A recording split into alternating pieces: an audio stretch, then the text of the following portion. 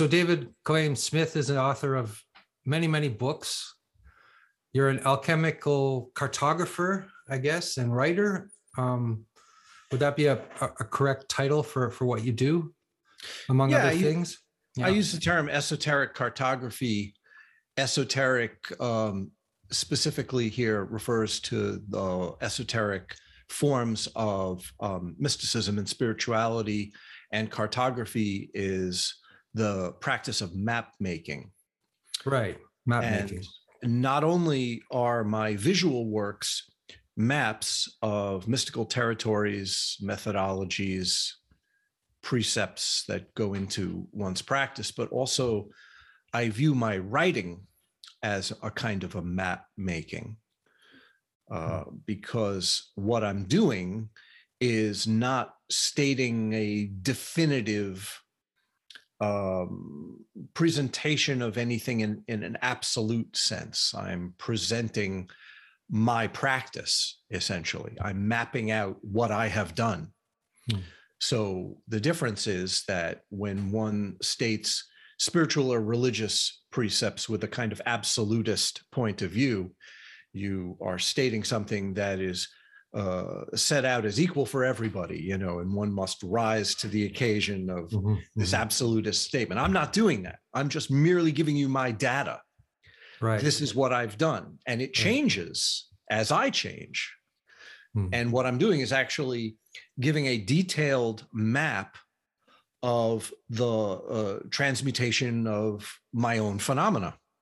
Right. So maybe before we get into what that map is or what exactly you are mapping, and your view, etc., you could give our listeners just an outline, a little bit about your story. You were telling me a bit about your youth in Queens and growing up, and it seems like you've had a very interesting life and a wild ride. So maybe people would like to hear about that. Well, I don't know how much detail you need on this subject. I got a lot of stories for sure. I grew up in the 70s, in the 1970s in New York City, when things were really falling apart. The various systems of the city, due to the bankruptcy in the mid-70s of New York City and the deterioration of the services of everything from police to sanitation to the school system and all that, everything was just falling apart. So in this chaotic mixture, I reconciled entropy. It was basically my worldview was formed in the midst of collapse. Basically. Right. So Lower East Side. You talked a little bit about as a young person in the Lower East Side and being kind of a street kid in some ways, right? And getting into drugs and all that, and then becoming an artist later on. Well, my family were well-to-do people, but I didn't stick around very much. Around the family home, I was pretty much out and about at a very early age. Like by 11 or 12, I basically had a life that nobody had any idea about, which took place, mostly downtown Manhattan, like you said. And I ended up just pursuing a life of debauchery, but at the same time had these really strong interests in, as a teenager, in surrealism and aspects of a kind of an absurdist visionary view of the universe that I pursued voraciously. I was just addicted to basically the elements that made the artists that I was digesting become what they were. It's funny because the difference is that the works that many of the surrealists produced and the causes of why they became that way were at odds with each other. I don't feel that surrealist artists forever what they seem to be implying that they wanted was a sort of a subliming of phenomena, a sort of numinous insight into the nature of reality, because they wrote about this all the time and they made references to it, but they never even came close, because really they were, for the most part, careerists. They were just regular artists, ordinary people who fell into a historical time period which was cataclysmic, mostly between the end of World War I and the beginning of World War II in Europe. That's, I think, the cauldron of where it really gelled. And by 1945, when World War II was over, I think that the movement was spent completely. Right.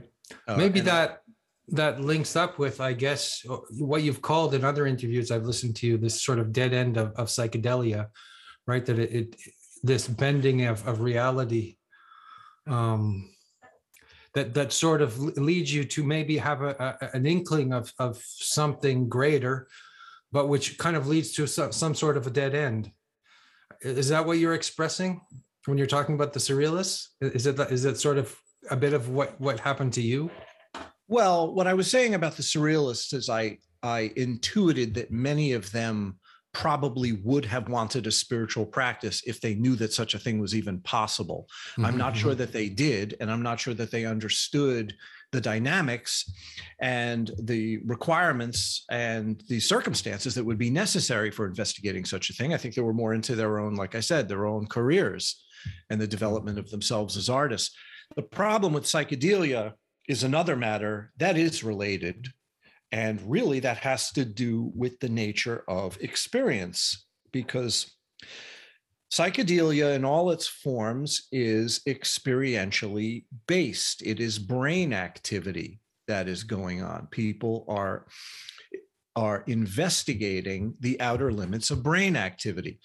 The difference between that and mysticism is mysticism might use brain activity as a springboard, but ultimately what mysticism is cited at is the investigation of awareness beyond brain, beyond experience, beyond personal identification, and the flux and flow of the neurological tides in the inquiry into the essential nature of reality, the essential nature of phenomena, which is far beyond brain and far beyond world that brain interfaces with. I mean, what defines experience in the conventional sense is this dualistic dichotomy between that which knows, that would be brain, and that which is known, which we think of as an objective world. And this assumption that these two elements actually exist and actually exist apart from each other, meaning my subjectivity and the objectivity that surrounds me. Conventionally, these precepts are not even questioned. Mysticism starts at that question. And I really don't feel that psychedelia is interested in that question. It seems that psychedelia, for the most part, is interested in the subtle interface of experience as the two bleed together, but still in a brain-based chemical.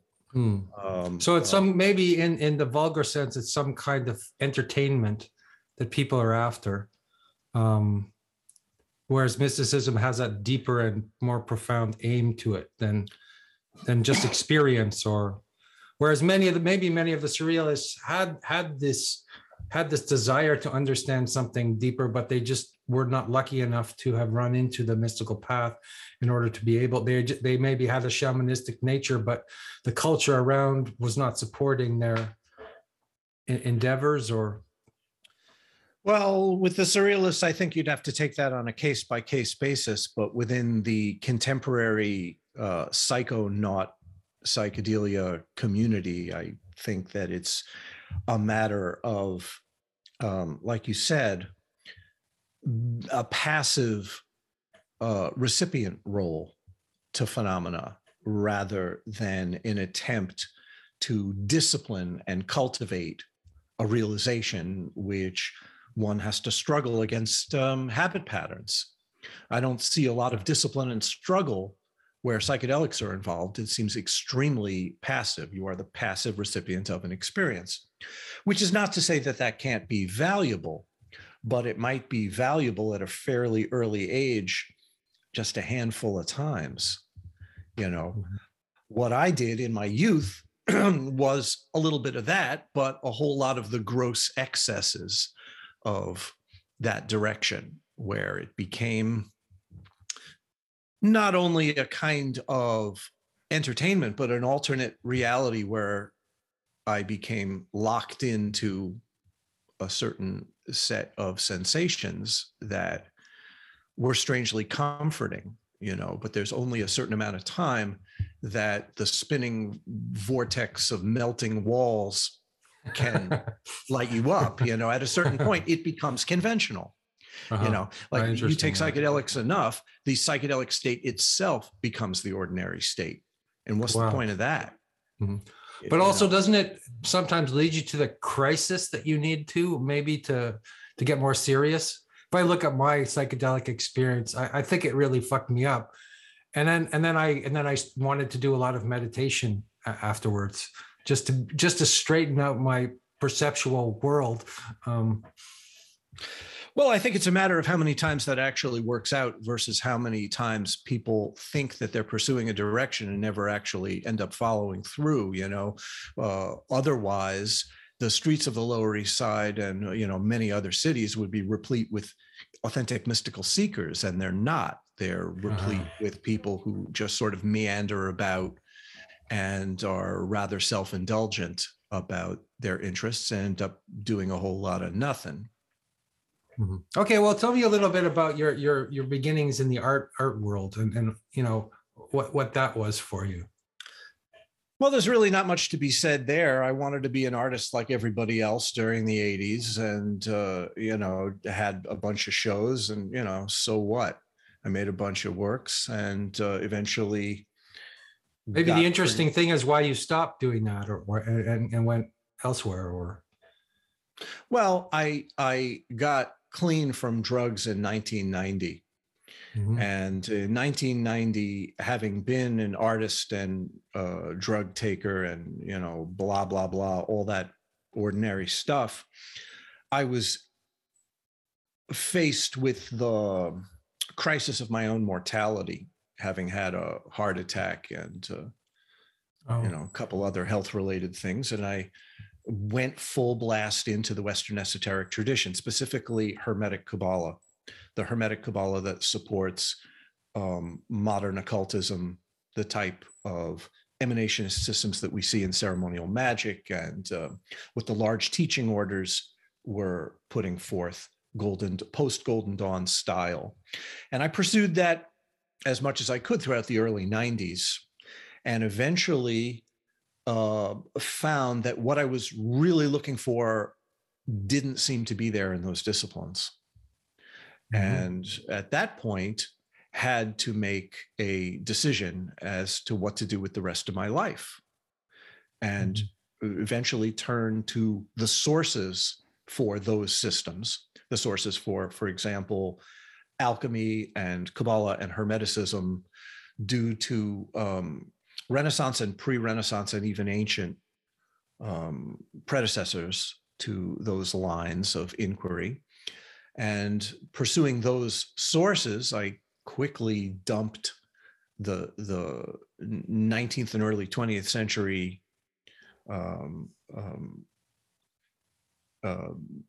what we could call the distant echoes of what those lines of inquiry were, which seem to have missed pieces and become diluted quite a bit. So by the mid 1990s, I was only looking at sources and doing research in those sources with a system of other influences, we could say. And I stopped making art entirely in 1996 and didn't make any art or basically do anything else until 2006. So that 10-year period was really my training, where I met a teacher of tantric alchemy who you know quite well. Yeah, I have a little picture of him on the wall. Yeah, Yeah, that guy in the that American fellow. Midwest. And due to his guidance, he guided me to pick up a lot of the pieces of the elements that I had been previously interested in, but in new ways. Like, for example, I was living in his hermitage in Michigan, and due to his influence, he made sure that I got trained properly, which involved studying with Black Hat Jews, Hasidic Jews, for quite a long stretch of time, many years, very intensively. Well, this is what I find incredible about your work, is that you've taken the Dzogchen view and you've put it in Western terms. You're taking it out of the Buddhist language, and also created this entire, I don't know, world of language which expresses that. And it's also amazing that a Vajrayana teacher would push you towards a Hasidic teacher. That doesn't seem to, I've never heard of that happening much. I mean, usually when people study Vajrayana, they study Vajrayana. When people study Hasidism, right? It's like, well, the thing of it is that what you're calling the Dzogchen or the Ati view, once you take out all of the cultural trappings and quite a bit of surrounding methodologies in that system, the basis of it is not really a whole lot different from the highest views in many mystical systems. You see it in the Kashmiri Shaivite tradition. You see it in the Nath lineage, and Hindu tantric lineage. You see it in certain forms of Christian mysticism, and you see it in Hasidus, the Hasidic lineage of Orthodox Judaism, in certain lines, specifically due to the teachings of certain realizers. One in particular that was incredibly important for me was Rebbe Nachman of Breslov. right, And when you read Rebbe Nachman of Breslov, not all of it, but some of it, with a certain kind of mentality, you see a view that is very much identical to the lines that I just mentioned, and certainly shares a lot of the pure view of Dzogchen. right. And so maybe the same as if you read Meister Eckhart, or if you read the great Sufi masters, you get the same view. So that you know, then the techniques of the path are just psychotechnologies, or just they're not the point, but they're the vehicle, right? Am I getting that right? Well, first of all, you can come to these conclusions and understand them intellectually really quite well, and still do nothing about them, in terms of doing nothing about realizing them. Once you become serious about actually practicing and pursuing the realization of these things, it's more than just an intellectual understanding. Unfortunately, this line gets horribly blurred all the time when people mistake a rather profound and even subtle intellectual understanding of these precepts with realization itself. And I don't think that there are a lot of people who understand that realization is actually something that is possible and has to be pursued by direct contact with another realizer, right? If you're interested in pursuing realization in the classic ancient fashion, you have to find a realizer. Verifying who and what they are and what they're doing is the great challenge of all these people who've hopped on board the new age train of being interested in these subjects, you know, because obviously not everybody who makes a claim of realization is a true realizer, and not everybody who even is a realizer has a realization in the complete sense. They could have partial realization, or realization of certain aspects of the system and not others. There could be authentic aspects mixed in with other things. And there could be a confusion between precepts that are still conceptualized and true non-conceptual direct aspects of wisdom that can be transmitted. So you could even get transmission imperfectly from an imperfect realizer, and no one would even know. So it's a very dangerous area to get into, because how could anybody make this determination? You know, far be it from me or any book or any source to tell you how to do it. It is highly unlikely that it would happen at all. But history tells us and shows us, with the accounts of great realizers like the lineages we just mentioned, for example, Sufi masters for sure is another great example of this, that the highest view, the sublime view, is indeed possible, and is its potentiality is replete within the human experience. Pursuing that is a different matter. So it's an extremely rare occurrence. You know, but then what do the rest of us do who are, you know, hopeless practitioners? I don't know. You don't know. I have no idea. I don't have any recommendation for anybody, and I don't get involved with people's personal practice. You know, I put out these books that I put out, and I give talks and all that, and people inevitably come to me with the question of, what do I do with the next step? How do I follow through?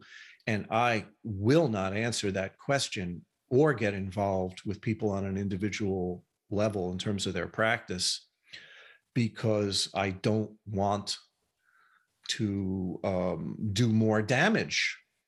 And I'm not offering my services as a guide to people. I'm just, like I said, putting out a map of what I've done, and people can find that useful or not. And that's the extent of my contribution. Well, maybe then, speaking from your personal experience, I wondered if you would share any of your meetings with your teachers, or any, you know, any big moments you had with these teachers, if it wasn't too personal or too intimate to share. Well, I mean, I've had a direct connection with the one teacher that we spoke of, Tractung Rinpoche, for 27 years. Yeah, God. And during that period, he sent me to others to study and follow through, in particular, a certain Breslover Hasid rabbi, who it's probably best if I don't give his name, because in that community, association with a guy like me could be damaging. And also other teachers of technical Kabbalah within the Jewish world. One guy who was a teacher at a yeshiva. And in the Jewish world, especially where Kabbalah is concerned, there's this dichotomy between the Hasidic and the non-Hasidic aspects of what they call the Haredi world, the ultra-Orthodox world. The path of the Vilna Gaon and what they call the Misnagdim, the yeshiva world, or the non-Hasidic world, generally takes a certain approach, which tends to be far more mathematical and related to the clear apprehension of detail. And the Hasidic approach is more devotional. It's essentially a warm versus a cool style of transmission. Right. I'm sure that other similar dichotomies exist, for example, in Sufism in various lineages, but the highest is still the highest. The sublime does not change. Right. The only thing that changes is system and variation of understanding of system. And that's relative. And the relative is just the means that we use to approach and apprehend the absolute. Right. So if we hold the absolute in an unchanging way, all of these things either reveal it or they don't. Yeah, we were talking earlier, you know, in our conversation before, and you were mentioning that what you do is you begin with the intellect, which is different than I think many systems. Like, for example, when I started in Zen, I would just do a lot of Zazen. Or when I started doing Vajrayana, I would just do a lot of prostrations, and I would jump right into the phenomenology of the practice. Where Whereas perhaps I might have benefited from really studying a lot more before I jumped into those things first. Or maybe can you explain a little bit about that, about your intellectual approach, and then moving on to more subtle levels of practice? Yeah, I think in a system like Zen, where the emphasis is on the naked and direct and spontaneous immersion of experience within the mystery, what we're talking about here with a conceptual preparatory period might not be relevant. But in terms of Kabbalah and alchemy and the kind of esoteric systems that I use, it's kind of mandatory as a preliminary basis to be able to navigate, for example, the kind of maps which are used in the various methodologies, that one needs to be armed with a certain philosophical stance that is quite complex and involves the amassing of a great amount of detail. So unlike a system like Zen, once you are presented with these symbol languages, you become fluent enough in them that you could then do the practices, which are quite complex, and be able to follow very technical points that you would be lost in otherwise. The problem is that very often people don't see the dividing line between a preparatory digestion of a symbol system and the use of that symbol system. They think that they're one and the same. For example, they think that just merely a philosophical study of these symbol systems will do something to you. And maybe it will, maybe it won't, but that's not even really the point. The point is that it's a language that one needs to speak. And once you speak that language, you get teachings in that language, you ask questions in that language becomes your guide. It's really it's the living through of the map that allows this style of practice to work. So it would be impossible to do that if you didn't have a comprehensive intellectual understanding first of the elements that make up the map. Yeah.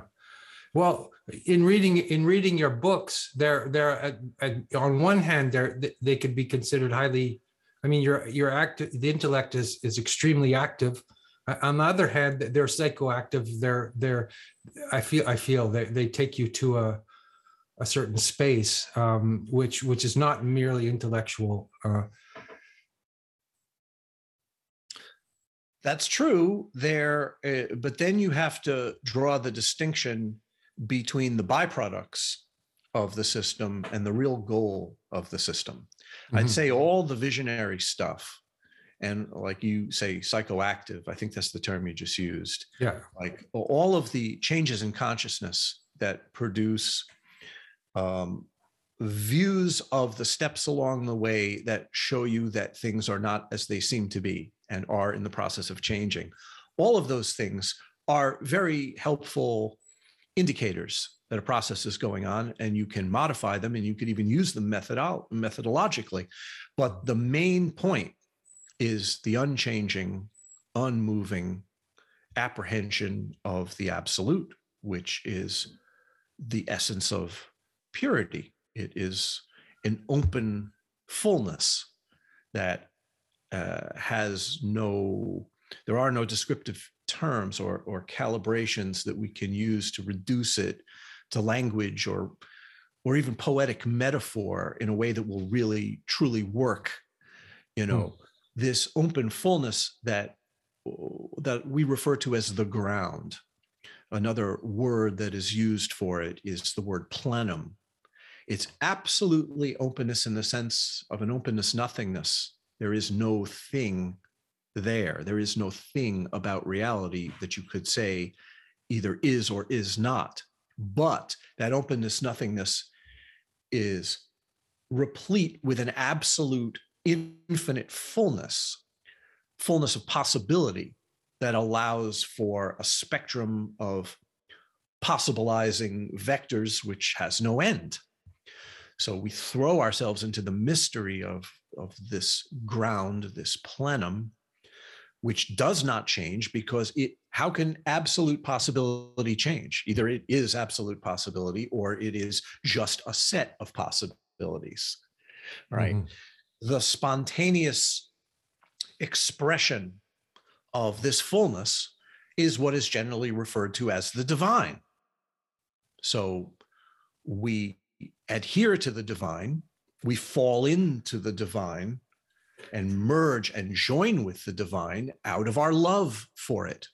And either love of the divine outshines all lesser concerns, or it doesn't. And if you find yourself hopefully and hopelessly more in love with the divine than with any other aspect of the panoply of issues in your life, then you can become a practitioner. And the devotion is the capacity to join with the spontaneity of that expression of that fullness, so that every detail becomes an aspect of it. In the wake of that, or short of that, we take sidetracks into the lesser concerns and become involved with them. And this is what prevents the follow through. If we have other interests, if our life becomes fragmented between different agendas. And I'm not saying that one has to be only doing one thing. It's possible to do anything and everything. But the question is, what is the meaning of a life? Mm-hmm. What are we doing it for? Or who are we doing it for? Well, maybe who is the wrong. Yeah, that would be a theistic. That would be the theistic view. Well, this is a question actually I want to ask you, because I know a lot of philosophers, Hegelian, Lacanian, really guys that are, and people who are, my friend Alexander Bart considers himself a monist.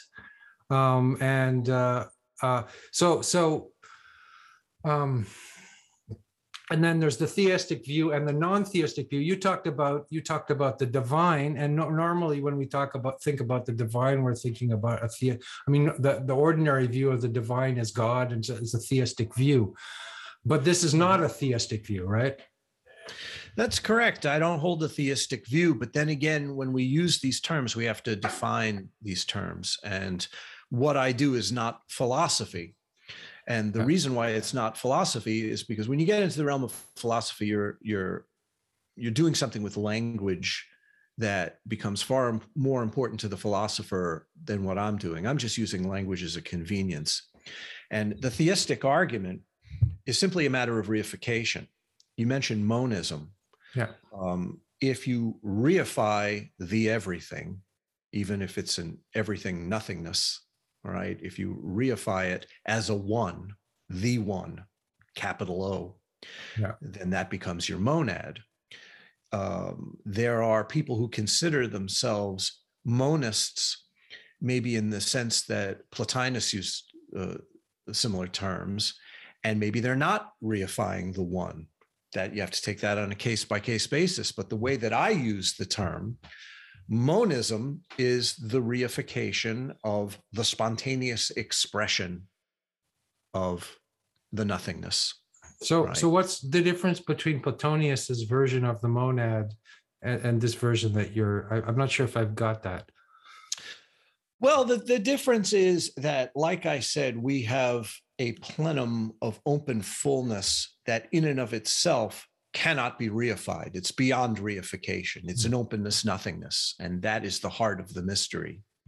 But the nature of that openness nothingness is spontaneous expression in the register that we call luminosity, the dynamism from which all things are formed, both in terms of the knowing of things and the things that are known, are aspects of this spontaneous expression of luminosity, which never departs from the openness nothingness. See, this is where the monist can, in the sense that I use the term, can reify their monad. They reify the monad of light, or the light of the openness nothingness, into a one, a great thing that includes all other things. Mm-hmm. But the other alternative, which is far more common, certainly in esoteric circles, is this idea that there is a stepping down, an emanationist departure from the absolute in steps and stages.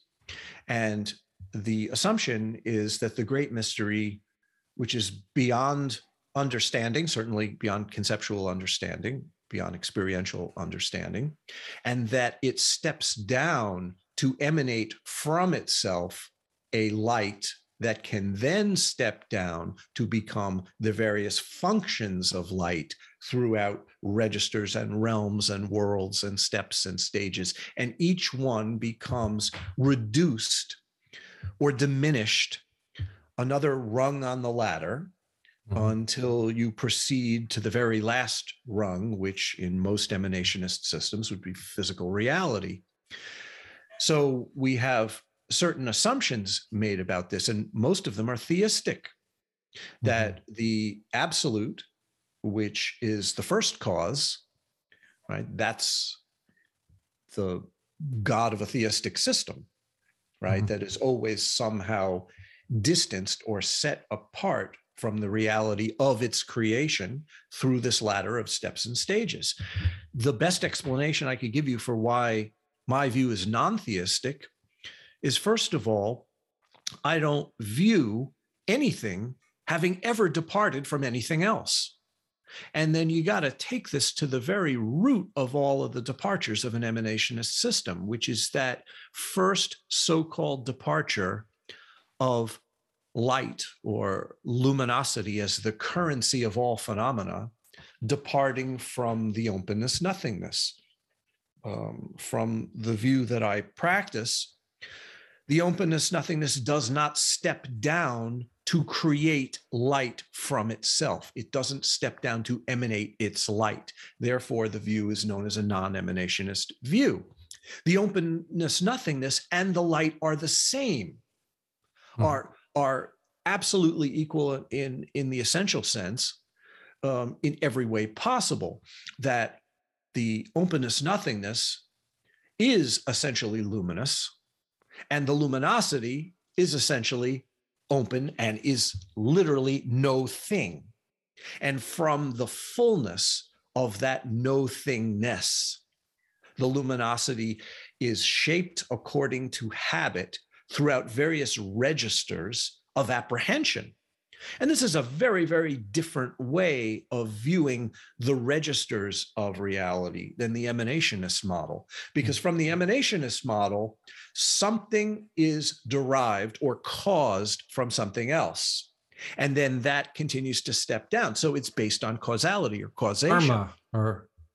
So is this a view that is different from the view of karma?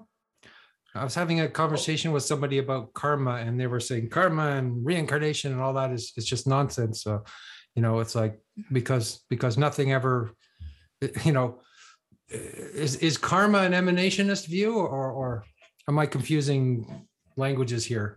I think that these terms can be used in very different ways. Right. And in the view that I'm speaking from, the reason why registers of reality are perceived the way that they are is due to the commonality of habit patterns that exist within that realm. For example, in the human realm, there are general and specific levels of experience or levels of consciousness that apprehend phenomena. And on the general level, we have the guidelines of how things are universally accepted within the human realm, right? Like, for example, you see the blue sky and I see the blue sky. On a general level, we share a certain pattern for blue sky, but my blue sky and your blue sky are not the same. So from the general level, we have a departure into the specific individual level where each stream is unique to the mind that apprehends it. So there's this overlapping territory between general and specific that produces the activity within the realm. Each realm has its general guidelines and then a range of specific variables within those guidelines.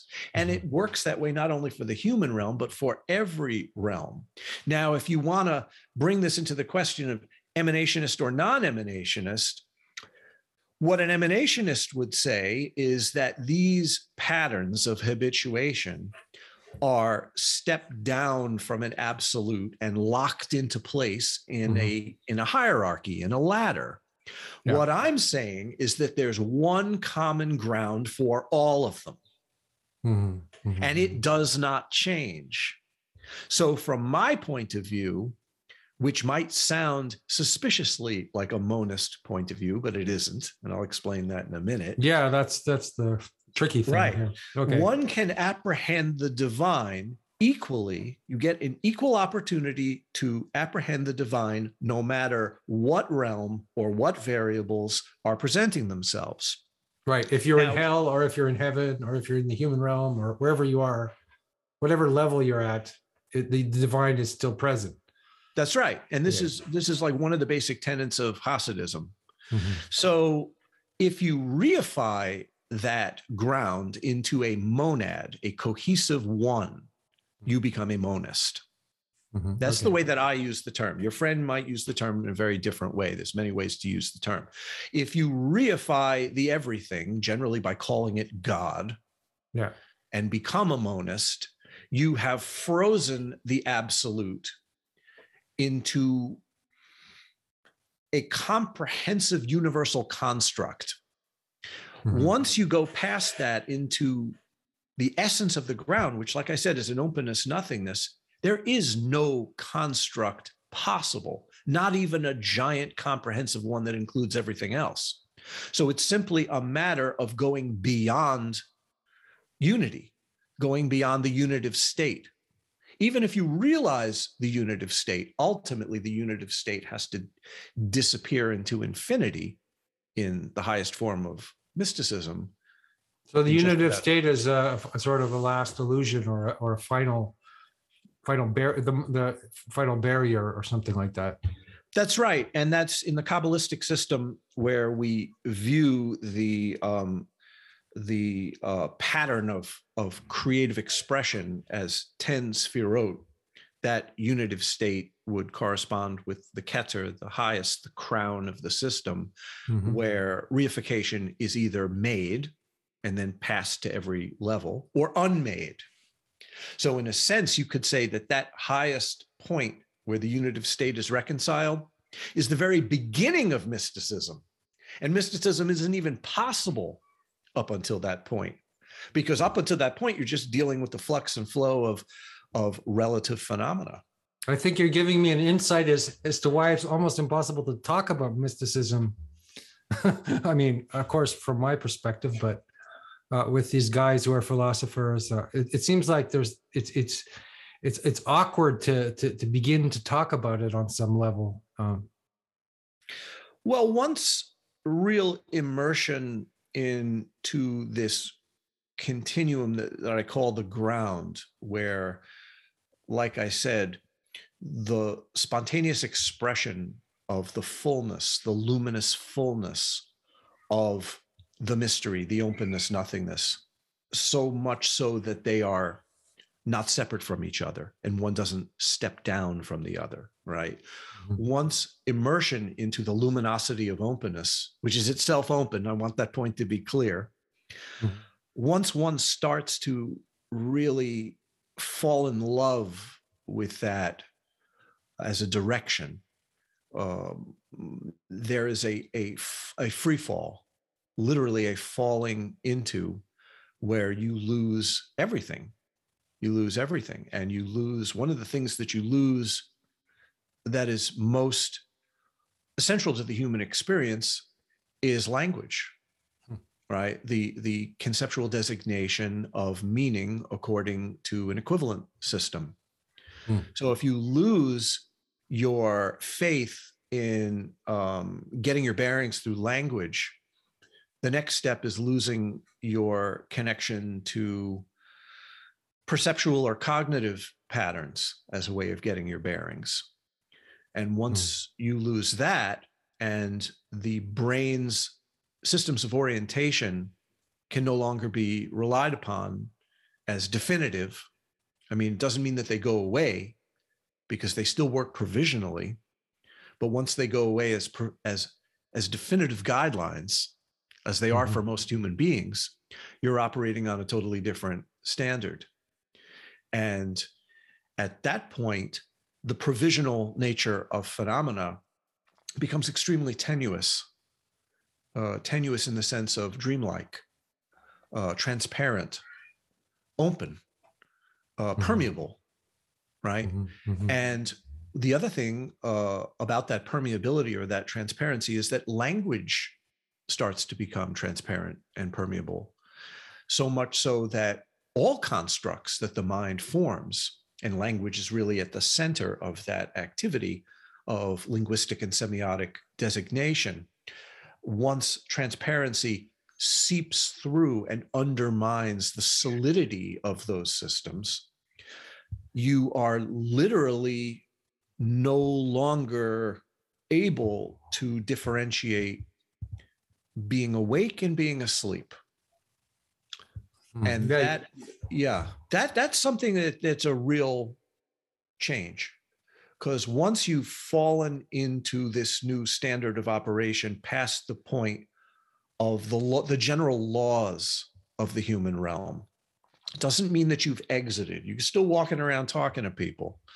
But once you've at least tasted this falling into bright nothingness, constructs appear in transparency, but you don't take them really quite so seriously anymore. I had a feeling you were leading up to that. Yeah, right. It's not such a big fucking deal. Well, for an ordinary person, where all you have to go on are the conceptual designations of both your own mind and the general realm in which you live, you have no choice but to take those things very seriously.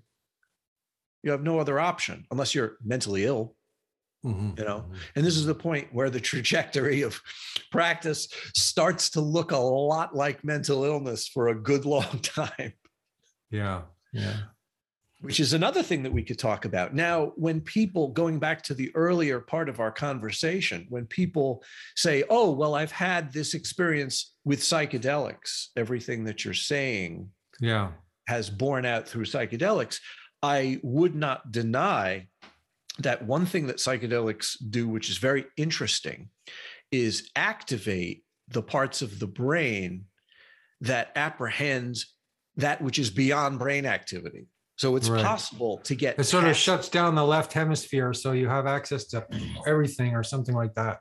Well, I don't know about that, but it's possible to get passive tastes of what I'm talking about in psychedelics. But there is a universe of difference between getting little passive tastes of that, which you're not in control of, and disciplining your mind to go to this place, you know, regularly, in a way that, well, the analogy that I always use is like, there's a difference between walking into a theater and watching a movie and being the writer and director and star of the movie. You know, that merely passive tastes of it, first of all, are fleeting and temporary, right?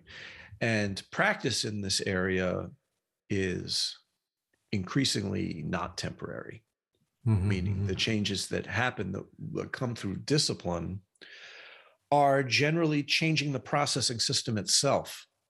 You know, like I said, they're changing the standard upon which constructs assert meaning, right? And once those changes are made to the exclusion of all other possibilities or interests, the default setting changes.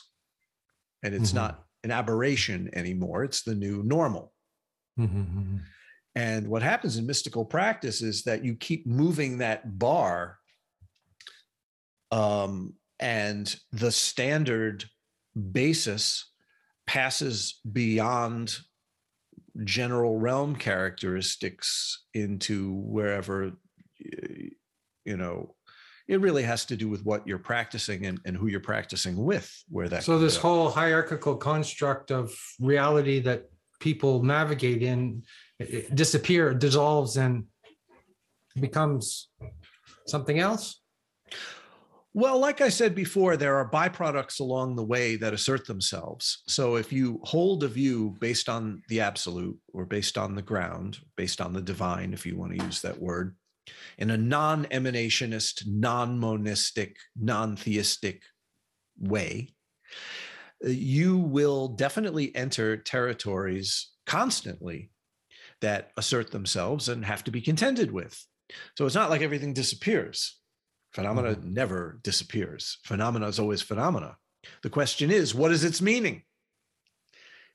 Along the way, you don't know until realization is stabilized. You don't know the nature of phenomena. You have tastes or apprehensions of it to various degrees that you cultivate. But if you're working in a true lineage that has teaching methodologies that have been proven to work correctly for a very long time, that you could rely upon, you end up in a lot of strange territories. Yeah, which you mentioned mental illness and that kind of thing. How would that happen to you when you're doing this practice, and how do you avoid that? How do you stay sane when you're going, when all these things are falling apart around you, or all your filters and modes of reality are dissolving? And I think it's more a matter of not caring whether you remain sane or not, and be willing to take the risk. It's a risk. I mean, first of all, the true disasters of mysticism are an unknown, meaning, is it possible to be what is, by conventional standards, mentally ill as a practitioner and still be a viable practitioner? Well, that's between you and your teacher. Right. And really, that's the only standard that matters. If you are, by conventional standards, a psychotic, but your teacher is telling you that you're doing great, then I would stick with it. Okay. Because the lesser concerns of how behaviors and interpretations of reality are processed amongst, for example, the mental health community, they are not really a concern. And there are lineages which head directly for the bullseye of this target. And crazy wisdom is the usual term that people use. Or well, crazy wisdom generally in America, at least, is just a euphemism for excusing bad behavior. I thought you were, yeah, sure. You know, but I'm talking about the true extreme non-dual lineages. Like, for example, the Aghoris in India. Yeah. You know, who many of them, certainly by most standards, would be called some crazy people. Yeah, drinking mercury and engaging in orgies and doing all kinds of weird stuff. Yeah. Well, but you know, I mean, Tractung Rinpoche drinks mercury. So yeah, it does. Hey, yeah. Hey, yeah. That's if it wasn't for Tractung Rinpoche drinking mercury, I wouldn't be here, because it was that very act that caused me to make my own work. That's another story. Can you explain that, or no? Not? I can't explain it. But yeah, that's very interesting. But I probably shouldn't have said it at all, as a matter of fact. But the thing of it is that in my own development, I was headed for a whole lot of nothing, even after many years of study and practice. Just because you're devoting your life to one of these disciplines doesn't mean you're going to get anywhere. Yeah. Right.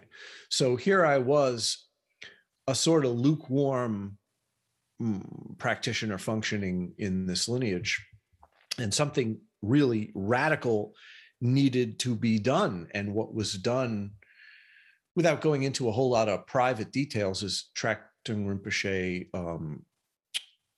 blew my mind with some incomprehensible and dangerous activities, such as the drinking of mercury. And it caused me to go away running and screaming back to Brooklyn.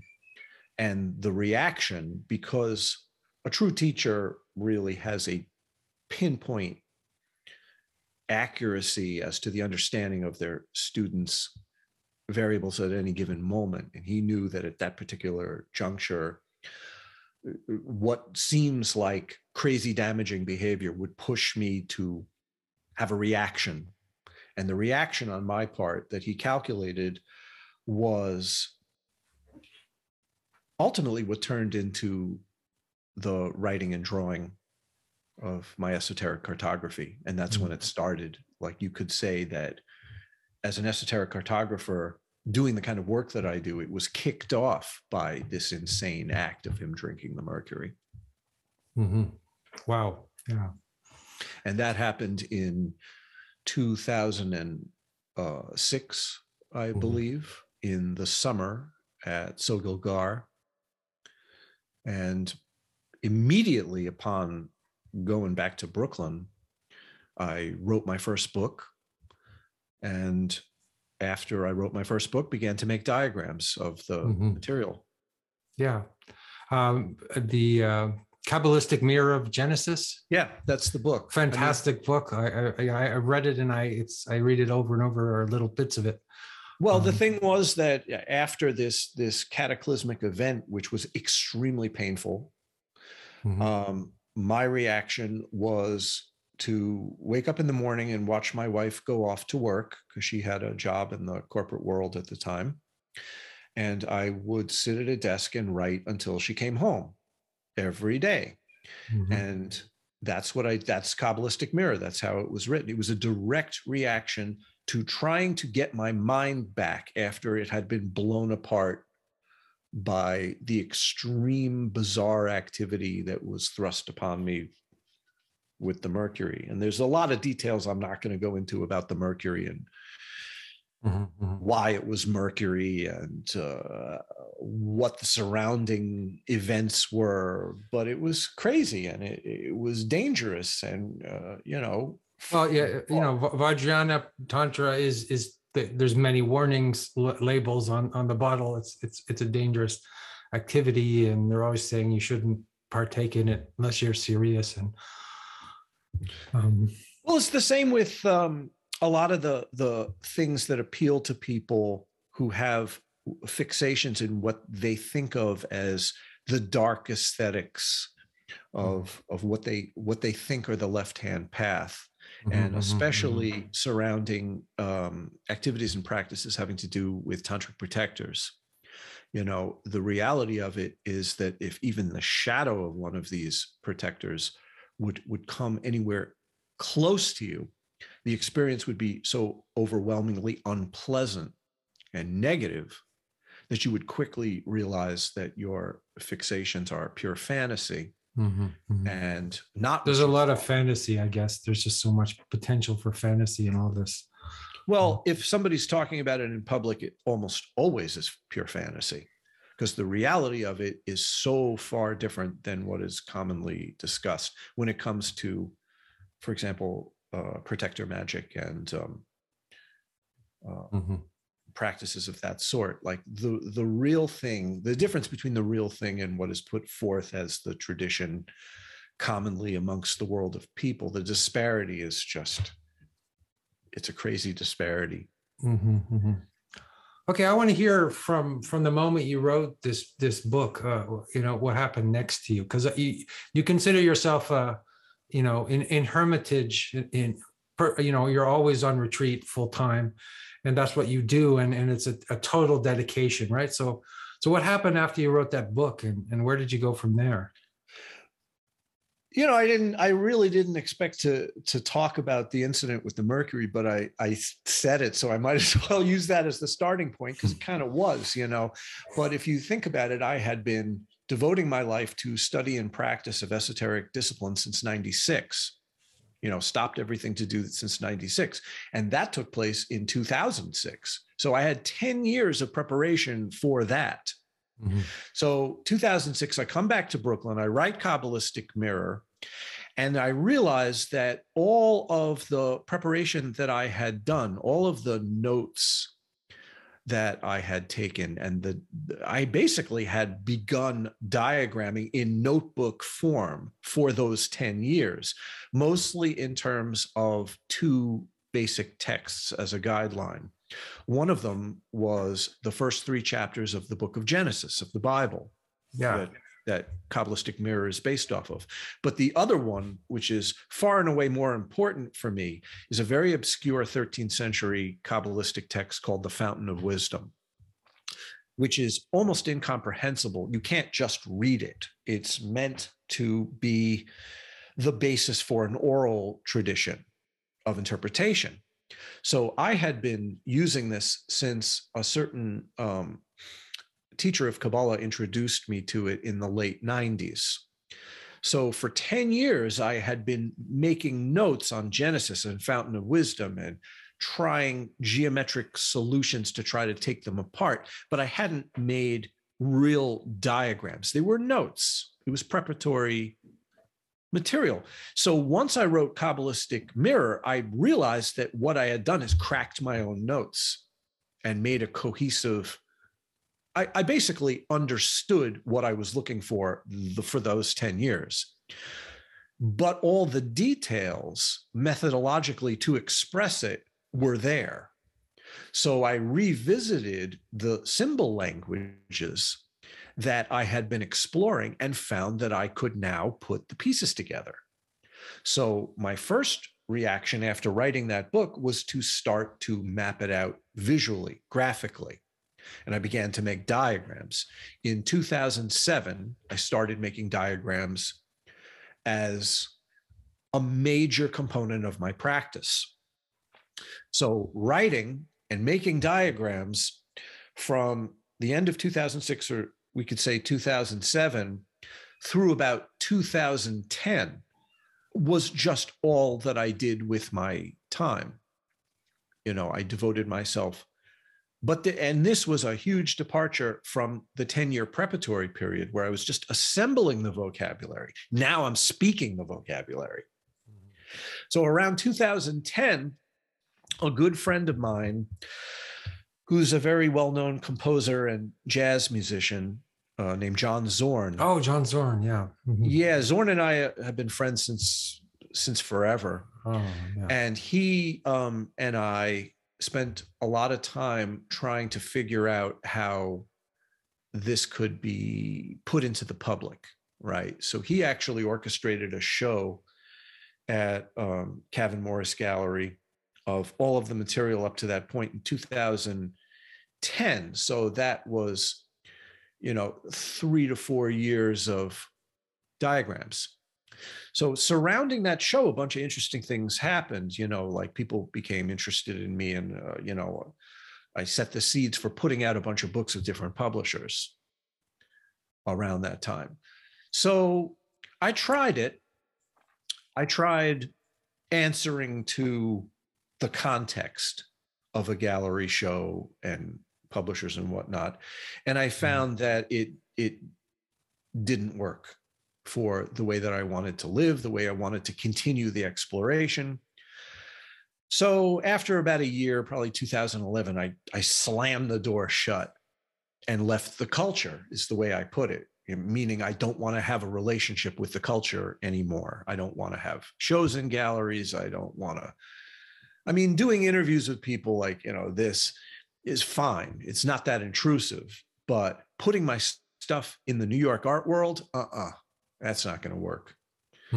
So that was my very last show, was 2010. Around 2011, I realized either I'm going to be a retreatant or I'm going to be stuck in this public expression of a private thing for the rest of my life, which does not work.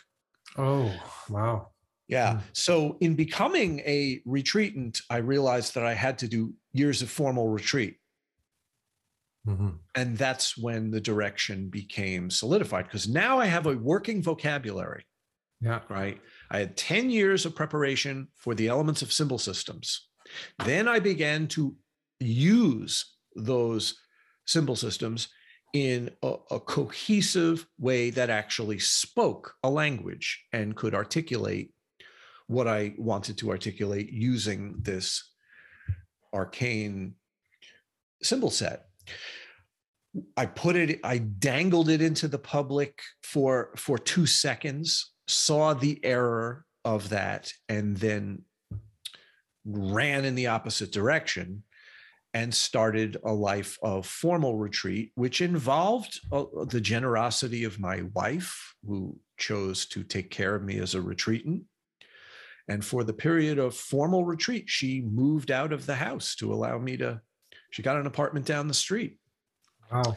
And took care of me, cooked for me, and took care of all of my needs. So I didn't have to have any responsibilities or concerns.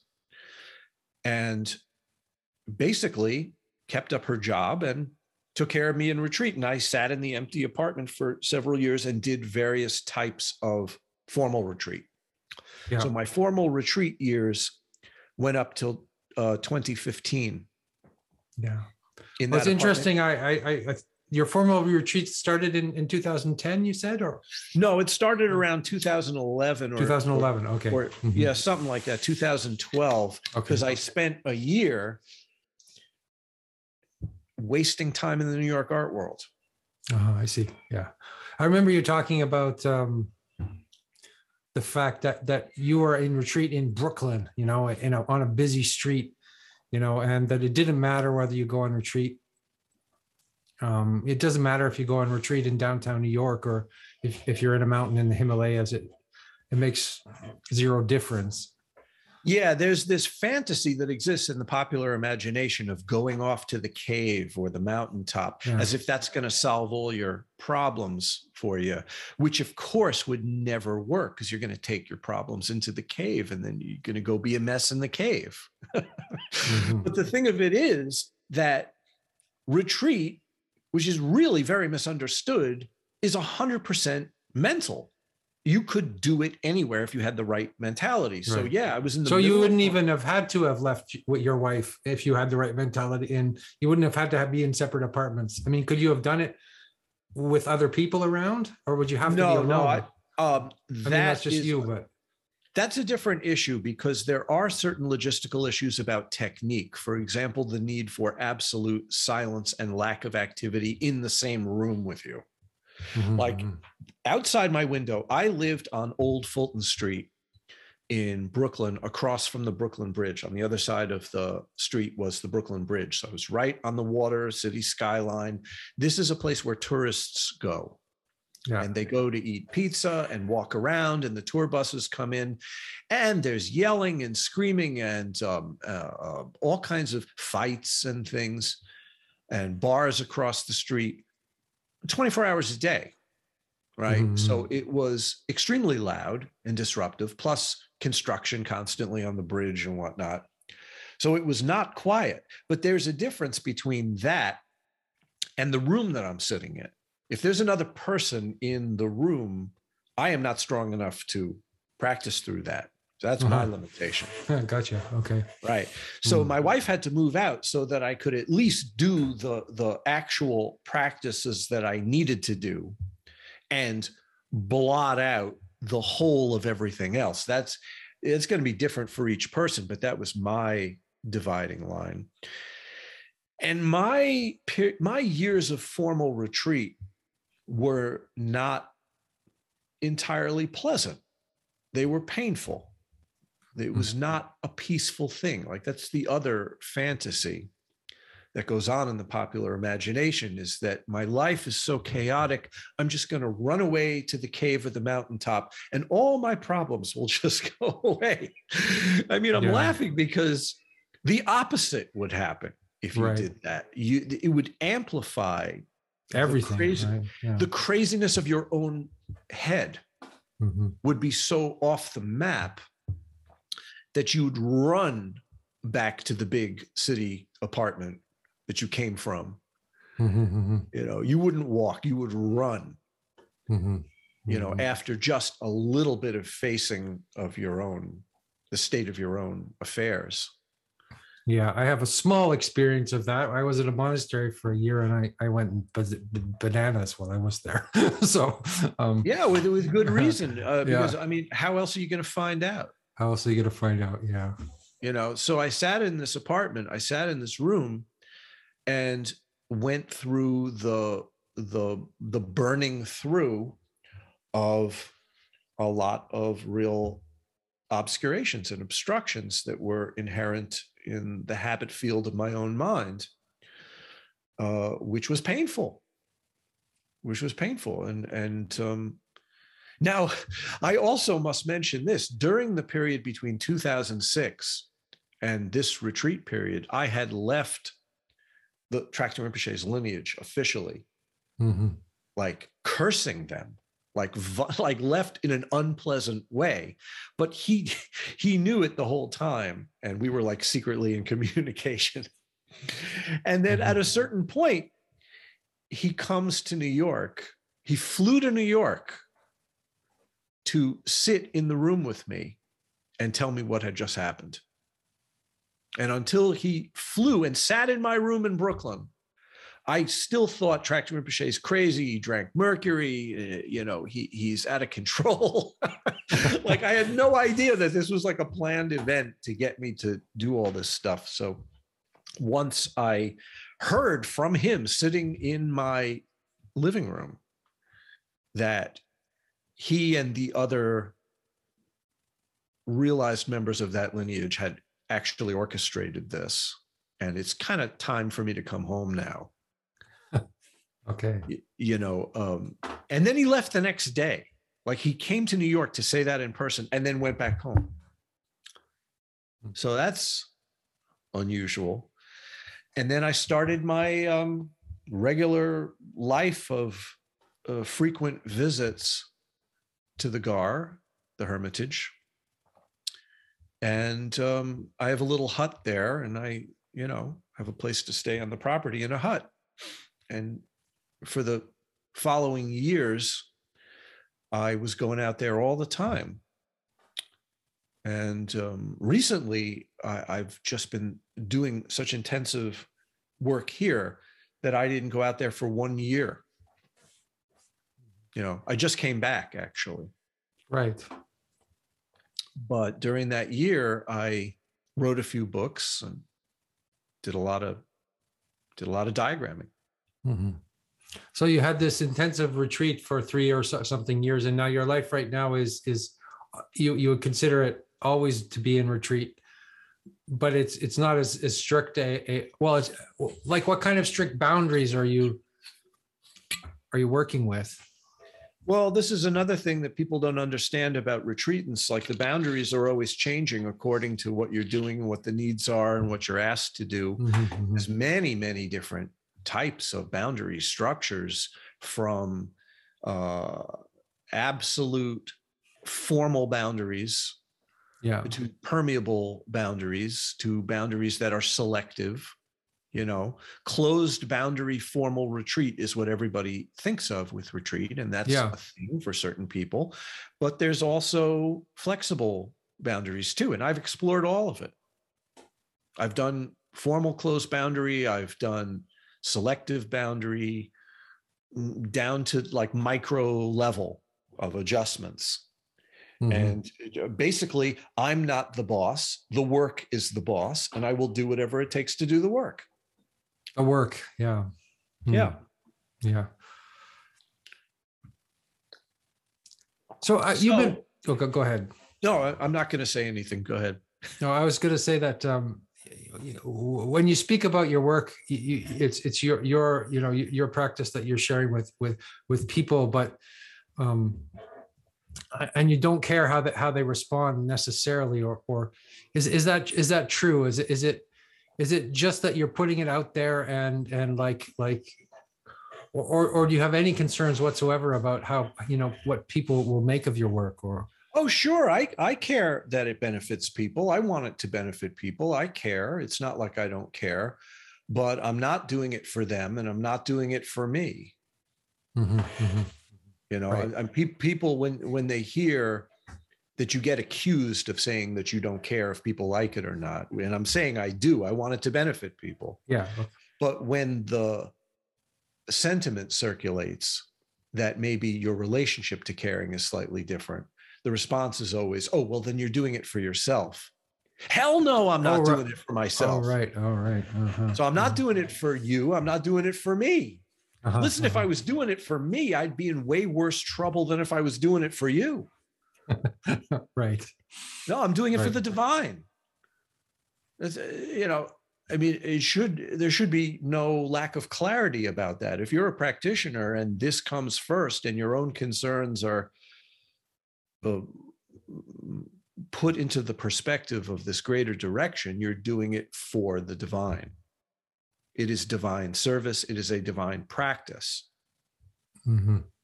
Mm-hmm. If I did it for myself, I'd be just like those half-assed surrealists that I was so obsessed with as a teenager. And then I would just be, another careerist artist or writer making their personal statement. See, I'm not doing personal expression. Yeah. There's no. You told me that expression. a long time ago. You said that the difference between your early artwork and what you're doing now is it has nothing to do with personal expression. And I thought about that a lot. Yeah, I'm not interested in my mind's reactions to things. They're not interesting to me. My mind feeling this way or feeling that way or coming up with a conclusion emotionally or even poetically, it's just not interesting to me.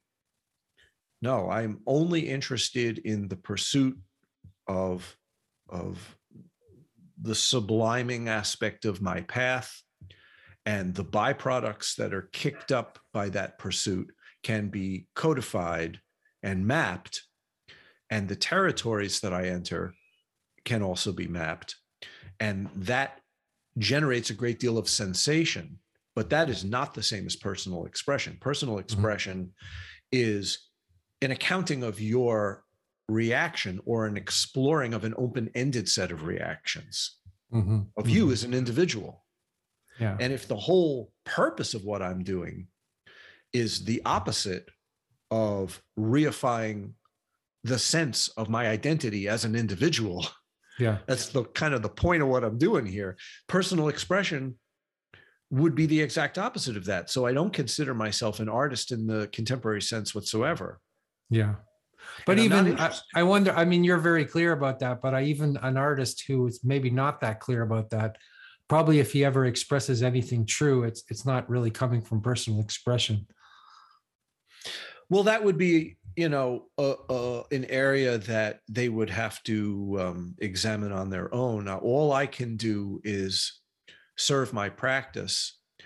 And as a result of going in this direction, I do as much work as possible, and I don't really think about it much. I don't really think about these issues. I'm not interested in contemporary art. Yeah. I'm not interested in the culture. I'm not interested in the elements of the culture that surround what seems to be these issues, such as philosophy, politics, the zeitgeist, all of those things. I do not care. I do not care who is president. I do not care what's going on in my neighbor's backyard, unless it annoys me and prevents me from doing my work. So I boycott these concerns as superfluous. It's like if I'm sitting here trying to do something and a fly lands on my arm and it bothers me, I'll brush it away, but it's not like I will agonize over having done that. I will get back to work and forget about the fly. That's great. Well, maybe we could talk a little bit about your books, and I have one of your books here, the 32 keys, and I'm on key number 22. I've been working through them. I haven't listened to all the videos yet because I haven't been able to afford to pay for it, but I will when I have the money. And I think it's really an amazing system to work through, as people who like to meditate might benefit from this. I Well, mean, that one was really very much encouraged by Tracting Rinpoche, because I made those cards, which are diagrams of the aspects of the path comprehensively. And when you put them all together, you get 4 rows of 8. Yeah. And I laid them out for Tracting Rinpoche, and he said, okay, that's good, viable overview of the path. What are you going to do with it? I thought, well, write commentary on it, explain what I meant, and make it a set of cards that go with the book. And it was far and away the most successful book that I've done on my own. And it is now out of print. We're probably going to do a second printing. Yeah. And why is that? I think it's because you can work with it directly, right? I mean, your other books work on you when you read them. They definitely have an effect, but this one has a methodology, whereas the other ones don't necessarily have that, right? Yeah, and it's an attempt to sort of gather it comprehensively into one place to get an overview. And, the bird's eye view, where you could work each section on its own terms and still have that section set within a very clear map of the total territory. It's a very appealing way to get one's bearings in the system. Yeah. The problem is that I am constantly pushing the boundaries. So every time I do a book, by the time that book is made available, I'm not thinking about that book anymore. I'm thinking about the next book. So, I kind of had this hesitancy to put out the second edition, because I read it and I go, oh my God, I could. You mean you would want you to have to rewrite it again in a different way or something like that? Yeah, I could do that, or, but or that edit it, or. Well, if I did that, it would be at the expense of the next project. I would be taking energy and focus away from the next thing. And I'm always working on the next thing. So if you're always working on the next thing, revising an old thing is like, oh yeah, you really don't want to do it. So I'll probably just put it out as is. But the thing of it is that it seems to help people very directly in the sense of being comprehensive and site specific. So I did these teachings, one on each of the 32 keys, on Zoom with a group with Q&A. My wife Rachel and somebody who works with us took elements of the cards and made animated graphics in the videos to a certain extent, a lot or a little, and we put them out as a set. Right. And now they're available online for a nominal fee. And people seem to really like them. My next book, which will be called Black Ether, is a very unusual book. It's the first book that I've done. Oh, you're naming it now. The last interview I heard you say you weren't going to share the name, but the name it's in production now, so the name is out there. Okay, the name Black Ether. So it's the 32 keys, then it's the Fountain of Wisdom, and now it's Black Ether. Well, there was another one actually. I'm missing one in there. Okay. Quintessence of Secret Mercury. Right. Yeah. Okay. Quintessence of Secret Mercury is a book that I put out at the same time as I put out The Fountain. I put out 2 books at the same time, and it's mostly images and short texts. So it's a good, concise collection for people who want to observe what it is that I do in a sort of creative sense. Like, it probably has way more images than most books do, and the texts are sort of poetic expressions and relatively short, so it's easy to look through and digest for those who might not have the wherewithal to really want to pursue the system. Like 32 Keys is pretty intensive study. Quintessence of Secret Mercury is like a lot of nice tastes. But one thing that's in that book that relates to our conversation is I did a string of notes during my years of formal retreat. And I ended up calling that notebook text The Quintessence of Secret Mercury, and I put it out in its entirety there. And the weird thing about that retreat text that I wrote is it had the seeds of all of this stuff that I would elaborate later and into an entire system. But at the time that I wrote it, I was barely aware of what I was writing. And I wrote it down. I put it in the notebook. It sounded good, and I sort of got the point, but I don't think that I really understood. So it was kind of like an acorn that grew into a big tree or something like that. Yeah, and then I revised it, cleaned it up a little bit, and I put it out and named the book after it. So that came out at the same time that Fountain of Wisdom came out. Plus, it has a lot of images in it. It's got a lot of visuals. And after that, which was less than a year ago, this real shift happened where the material that I had digested from Fountain of Wisdom is a very odd text. There are things that mark the Kabbalistic system for people. The worlds, the levels of the soul, the Sfirot of the Tree of Life, right? The Fountain of Wisdom is a Kabbalistic text that doesn't use any of that vocabulary. There are no Sfirot, there are no worlds, there are no levels of the soul. Everything that marks Kabbalah in people's minds is absent from the text. It is very, very weird. What it has are psychoetheric suggestions, atmospheres of phenomena on the very subtle level. Yeah. And is that the same thing as rasas, the rasa?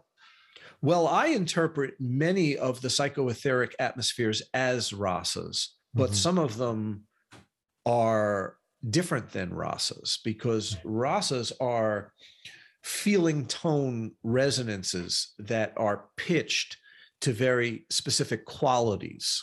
Like a specific rasa will be a specific quality.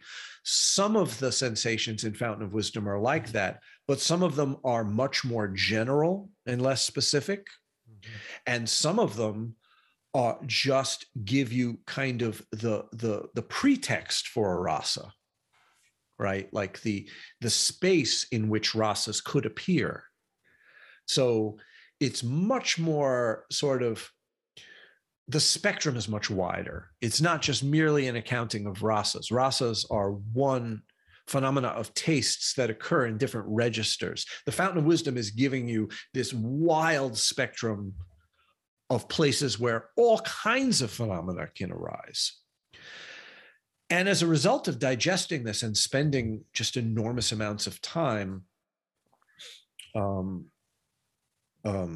functioning that way, I started to adopt this direction that the Fountain of Wisdom leads into, and found that my own inquiry and exploration could go in this direction beyond the boundaries of the Fountain of Wisdom text itself. And I started revisiting quite a bit of the material that I had been working with through this new vocabulary of exploration and inquiry, and found that the Fountain of Wisdom really was much more of a kind of a springboard into a way of working contemplatively that had never been done before. It's almost like I wanted to have this methodology of inquiry, but it hadn't been invented yet. And it took the Fountain of Wisdom to push me into the invention of the methodology that I could then apply. The application became Black Ether. It's a way of engaging phenomena, the field of appearance, through the view. What do you mean by black ether? I've heard you say that many times, and I've been trying to absorb what you mean by that. And okay, let's say that you have a perception of something.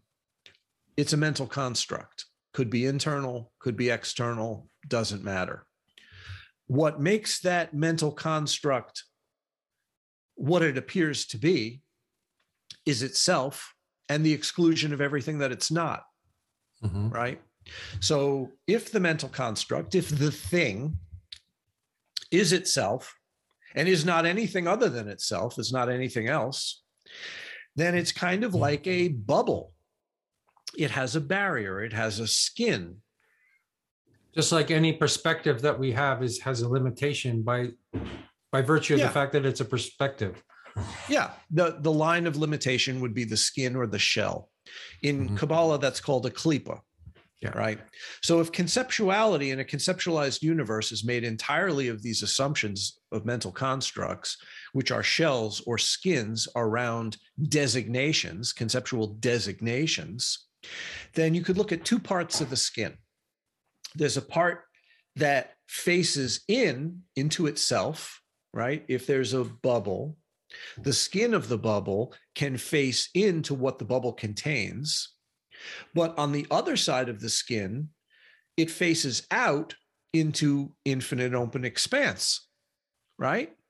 So these two aspects of the skin that face in and face out, which are called the front and the back, or the inner and outer aspect of that skin. Like is that the burning bush metaphor again? The front and the back of God or whatever?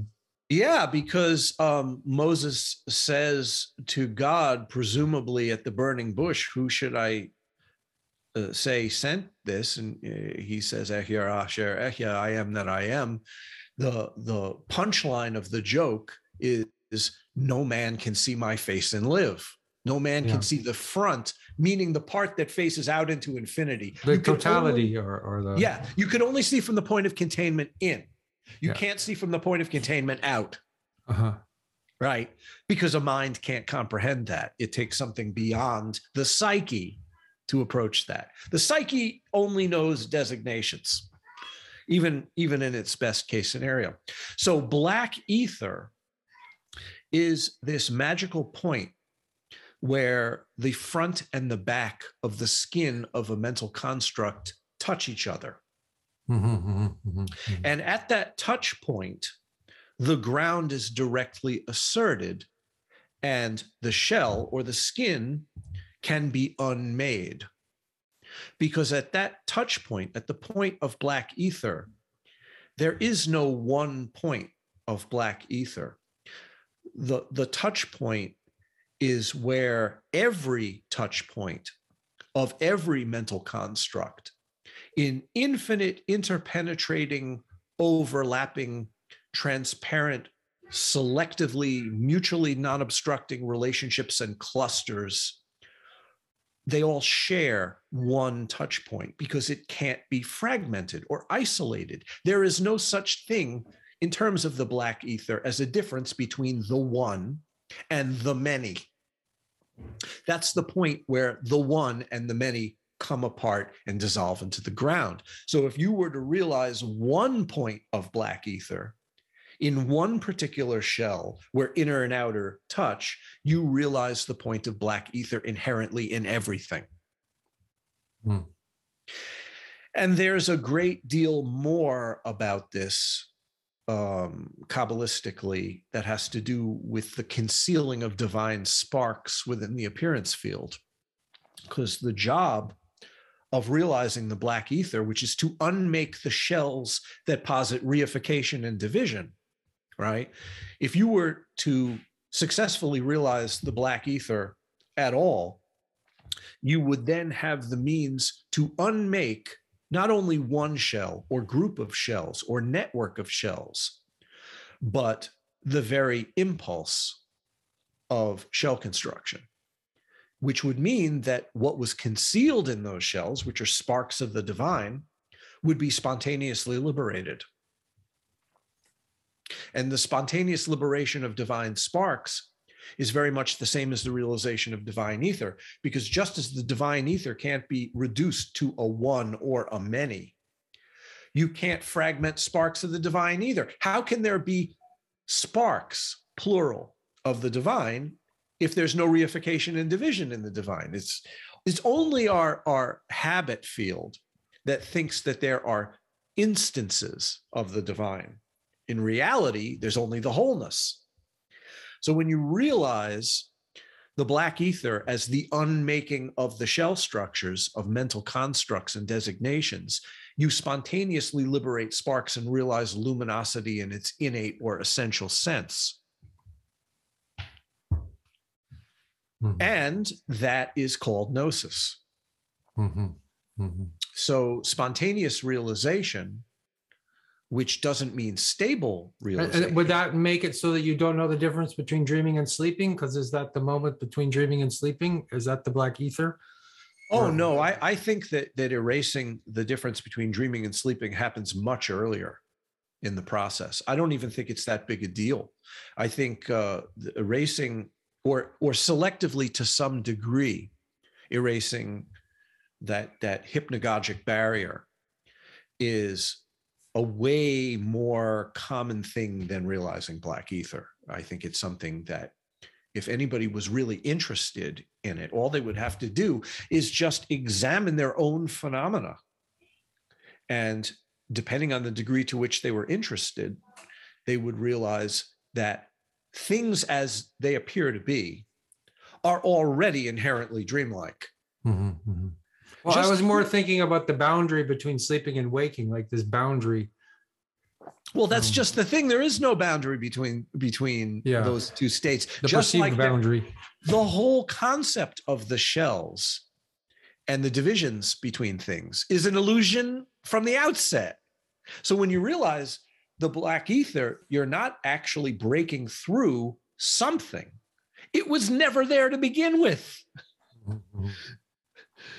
So what you're realizing is just that the shells that constitute so-called ordinary assumptions about reality, they were never real to begin with. They were an assertion of your perceptual habits from the outset. They were always a projection of your base tendencies and the specific limitations of your habits and the general tendencies of the realm's habits. And they were never anything other than that. And there's no thing about them which is essentially real whatsoever. So what's the difference between that and like death or something? I'm jumping around. I'm kind of. Well, the realization of the black ether is presumed on a certain assumption that the beginnings and ends of phenomena are mental designations that have no reality either. So the ultimate beginning and end of phenomena is the birth and death of phenomena. And what I'm saying is that distinction is an assumption, a perceptual assumption that is conceptual. You are conceptualizing that something is born and something will die. That is predicated on the fact that you think that there's something there. Mm-hmm. And I'm telling you, in the realization of the black ether, that is not the case. There is no thing to be born and no thing to die. So the conceptuality that you're breaking through is a birthing, deathing set of conceptual assumptions that have no validity. This is generally what is termed the apophatic approach. I was just coming to that word. And you said post-apophatic, right? Yeah, well, what did you mean by that?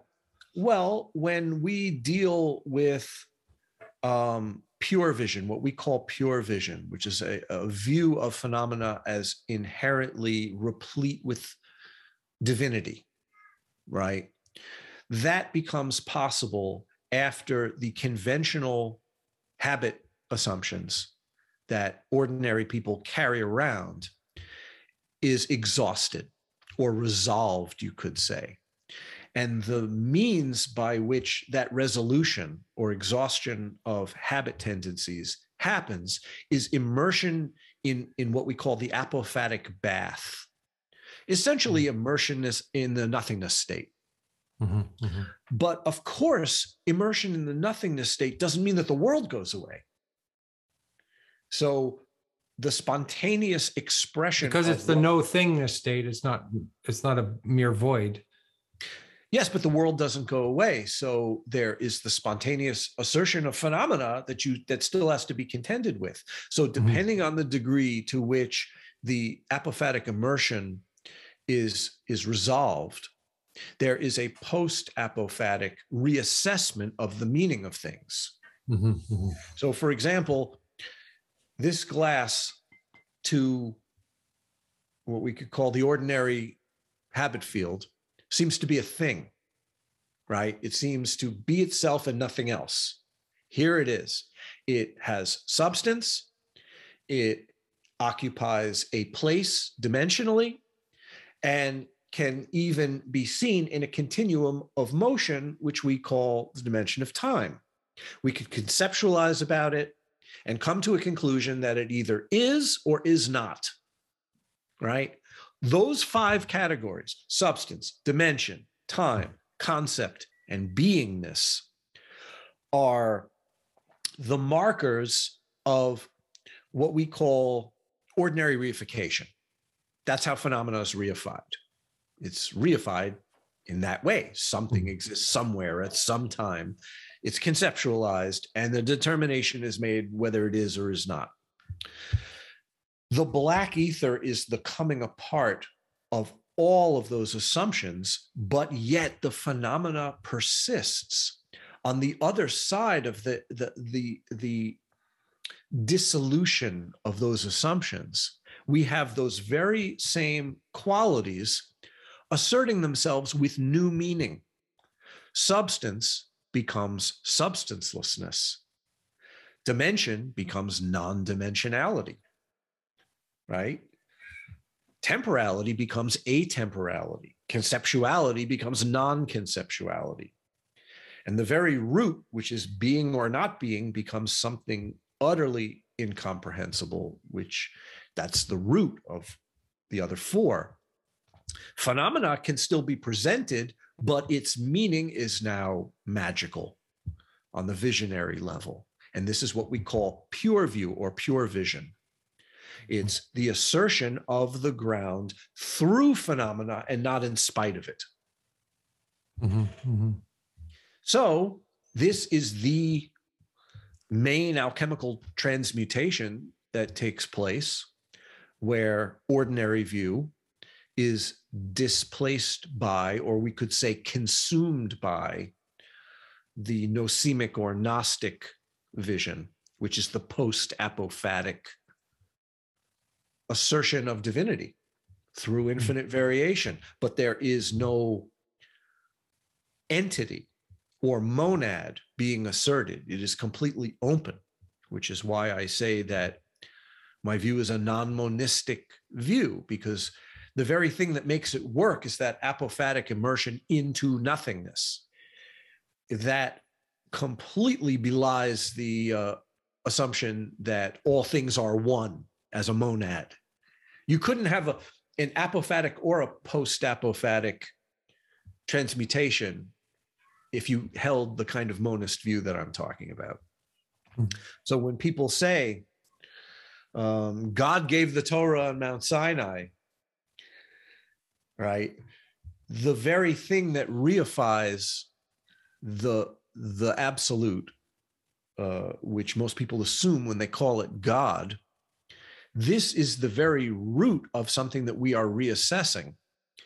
Because when the voice answered Moses at the burning bush, he said, "Who should I say sent me?" And he said, "Eher asher ehya, I am, or I will be that which I will be." There's a series of places you could go with that. And one of those places is, oh, you mean God is a giant ego that includes everything else. I am. Yeah, right. And if that's the case, there's your monad. Yeah, we're just calling it God now, but it's really just like what I'm doing with my own mind.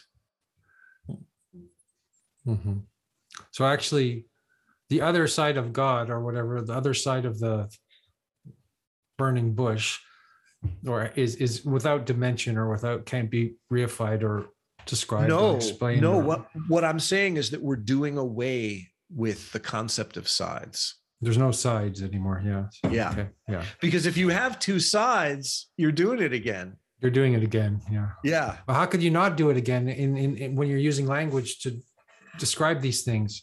Well, I mean, that's why you got to dump the language. that's why you got to dump the language. Okay. Yeah, that's why you got to Mhm. dump the language and dump the philosophy and dump every conceptually designating coordinate point that is used to reify phenomena wholesale. Get rid of it. Throw it in the fire.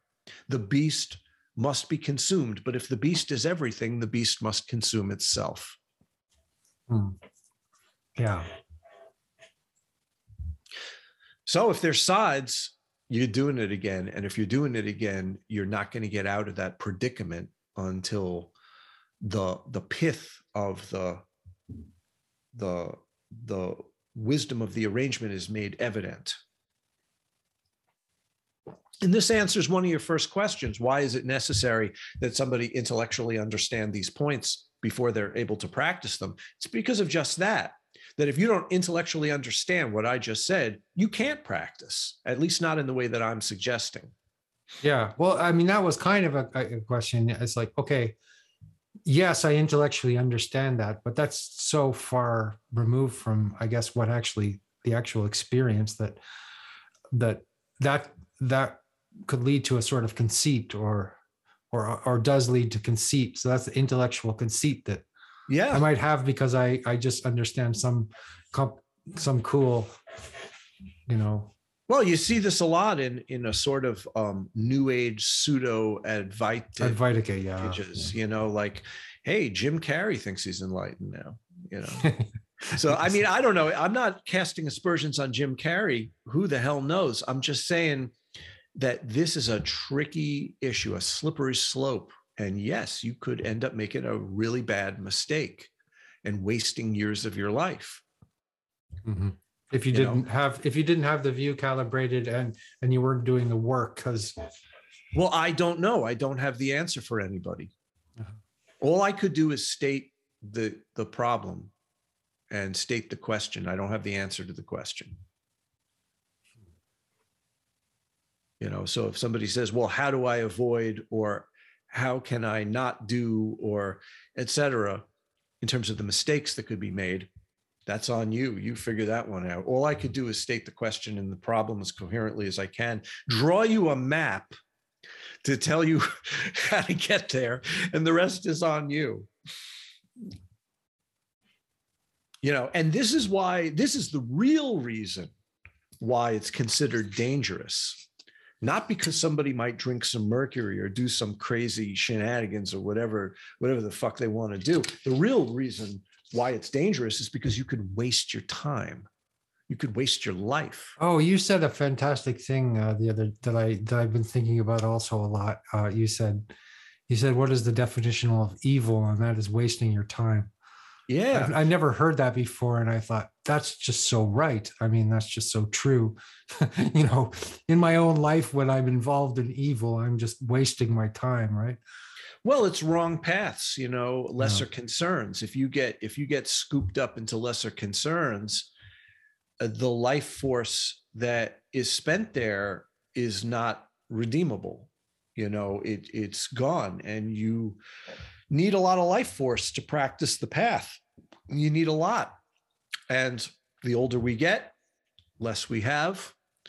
Wasting time is serious business. Wasting time is like a real, you could blow your shot. You could completely blow your shot with a misspent life. Yeah. And what a sad thing. Then you would pass from the circumstance in which you find yourself into some other circumstance. And maybe that whatever it would turn into might not be conducive to practice at all. I'm talking here about death, like physical death. One way to look at it is, here you have this circumstance with a body mind, where if you're listening to me now, you could probably practice. Anybody listening to this right now could probably practice to one extent or another. Mm-hmm. Later, maybe not. Well, I know I was in the hospital recently, and it was not so easy to practice when you're in the hospital and you're. There's always light. There's always sound and color. Yeah. There's always there's always phenomena. As long as there's phenomena, you could practice. Yeah. Right. That's a good thing to remember. Yeah. If you are in love with the divine and there is phenomena, you can practice. If you're not, then you're not. Because a lot of people would like to be in love with the divine, but they also love a bunch of other stuff, and it could be, Well, you love your wife, right? I mean, and I love my wife, but my wife is an expression of the divine. Right. I mean, if the love I feel for my wife is, but you're dividing other stuff from the divine. There's divine, and then there's other stuff. That would be the problem, wouldn't it? Would be dividing other stuff from the divine. Yeah. Oh, the reification and division is the problem. Either we're doing that or we're not doing that, or we're doing it to one degree or another, I should say. No, I absolutely think love is love, and if you love your kids or you love your spouse, if you are expressing love is inherently divine by its very nature. So if you have that understanding, then you could love beer. Beer. And it's the divine. Right. But if you don't have that, telling yourself that the beer is the divine ain't going to work for you. Yeah. So there's a huge difference. You're a pseudo-tantric practitioner or something. There's a huge difference between telling yourself a bunch of lies that deep down are not true about the nature of reality and the real thing. Right. Like it's very common amongst Advaitic and Dzogchen circles to excuse my bad behavior by saying, well, it's all the divine anyway, or it's all emptiness anyway, depending on what system's language you want to use. So therefore I can act like an asshole, and essentially excuse my conventional behavior with a fancy esoteric con job that you're playing on other people or yourself. I mean, yourself first and other people as a consequence of that. So the whole thing is really, I think, very, very important to get your ass kicked by somebody who sees through what you're doing. And that's a big part of what a teacher does is, like Tractor Rinpoche always jokes that he's just like a fancy garbage man, taking out the trash of people's nonsense. Yeah. And at a certain point, all you could say is, well, thank you. Because if you didn't do that, it wouldn't get done. Yeah. Well, I remember the first time I met him, he was like, who's this Andrew Sweeting guy who wants to be my student? Get away from me. It was very confrontational, and he was being nice to everybody else. But he was really, I think he maybe knew that I wanted to be a student, but he was being very harsh with me and kind to everybody else. And by the end of the weekend, I felt like I had been had the shit kicked out of me or something, but he let me do the Nundro, and that was the best thing ever. But there's a famous story about Nisargadatta Maharaj where he was answering questions, as he always did, in his little cigarette shop in Bombay. And somebody asked him, well, in your system, what is the role of compassion? Do you deal with or express compassion in your system? And his response is, well, I'm talking to you, aren't I? Yeah, right. Sure. So, if you think about that, it's really kind of mind-blowing, because if somebody is in a teaching role to a certain extent, they're taking out the trash. They don't have to talk to you. Yeah. Right? So if that's a compassionate, Yeah. Also, I walked in the room to meet him and he walked right out. Things like that he was doing to me like all weekend. And it was beautiful. It was like, okay. I mean, I also had the sense that I was in the presence of somebody who knew what they were doing. Like I've never met anybody before. So you wouldn't take that kind of behavior from just an ordinary, well, person. he's very, very patient. So, he expresses, it's impossible to tell what he's doing in any given moment because Right. there's Yeah. so It many almost feels variables. awkward to talk about it or yeah. Yeah, you can't track it. You can't track it. Right. It's untrackable. But the thing about it is that if you have a bond or a relationship with a teacher like that, or any teacher for that matter, that's not even 50%.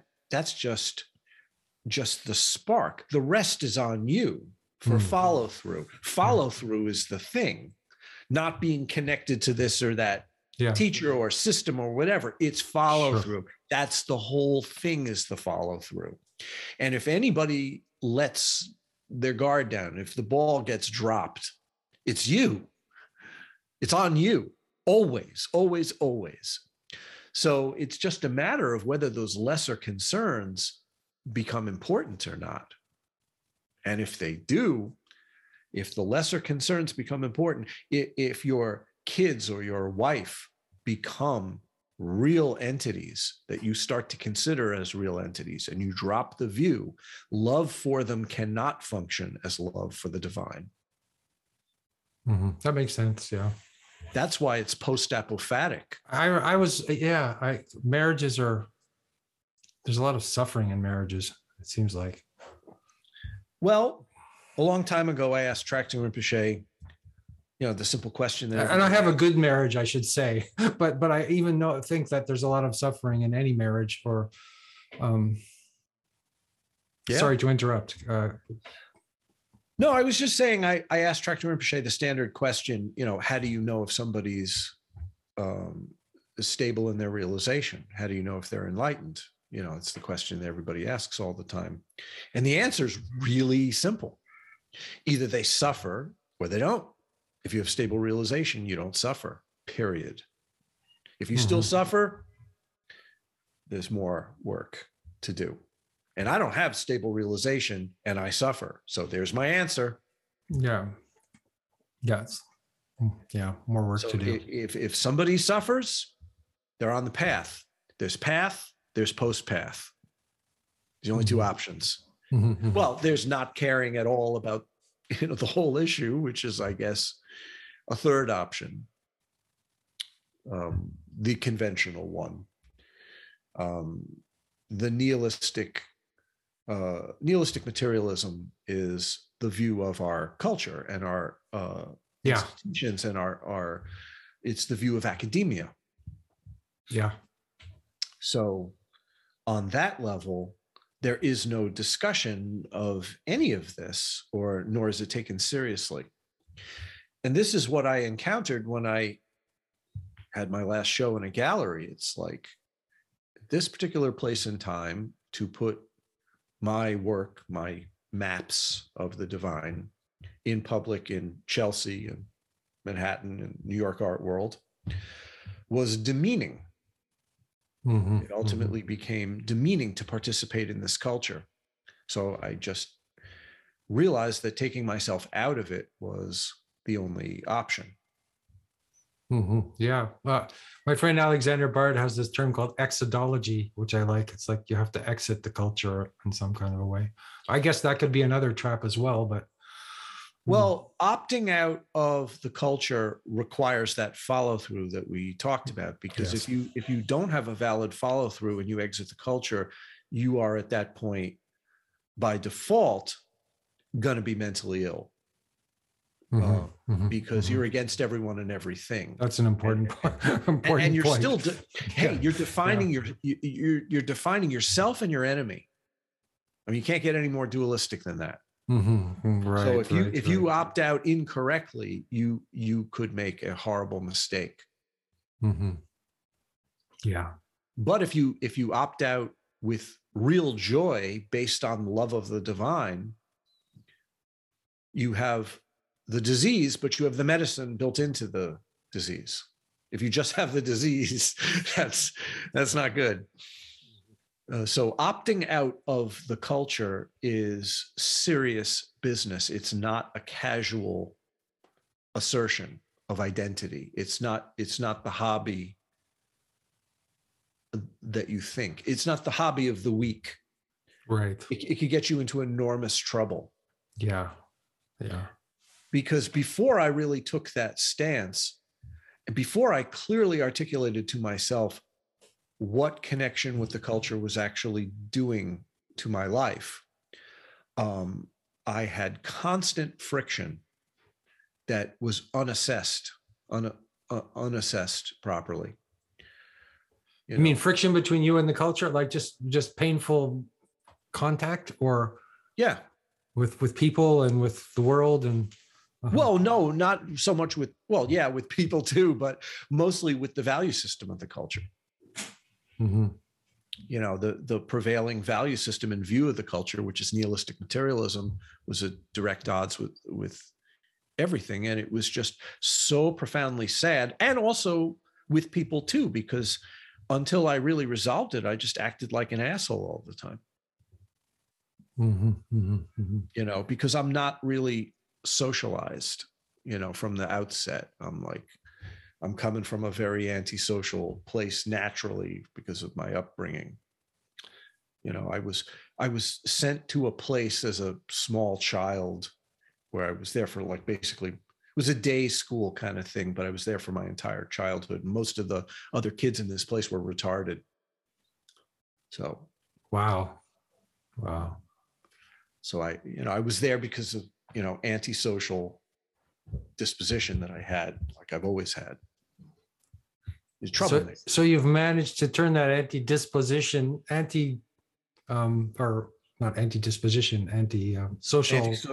disposition into a lifestyle that is in service of the divine.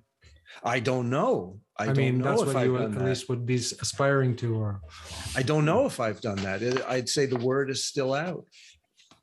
Mm-hmm. And I would not be so presumptuous to say that I did that. Okay. I think that there is a really good chance that some of those antisocial tendencies are going to make themselves known from time to time, and that's another thing about being a retreatant, is that if you live a life where you've caused a lot of damage, is sometimes in certain cases, such as my own, it's probably better that you remove yourself from the potential for future damage. Psychotherapy is not going to do it. That's, a worthless pursuit in my case.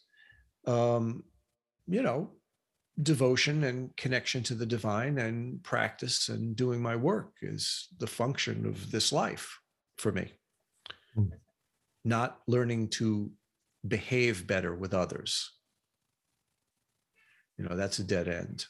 I don't have an interest in being a productive, well-adjusted member of a society. Mm-hmm, mm-hmm. Even if I could do it, I'm not sure that I would want to. But I'm certainly not sure that I could do it.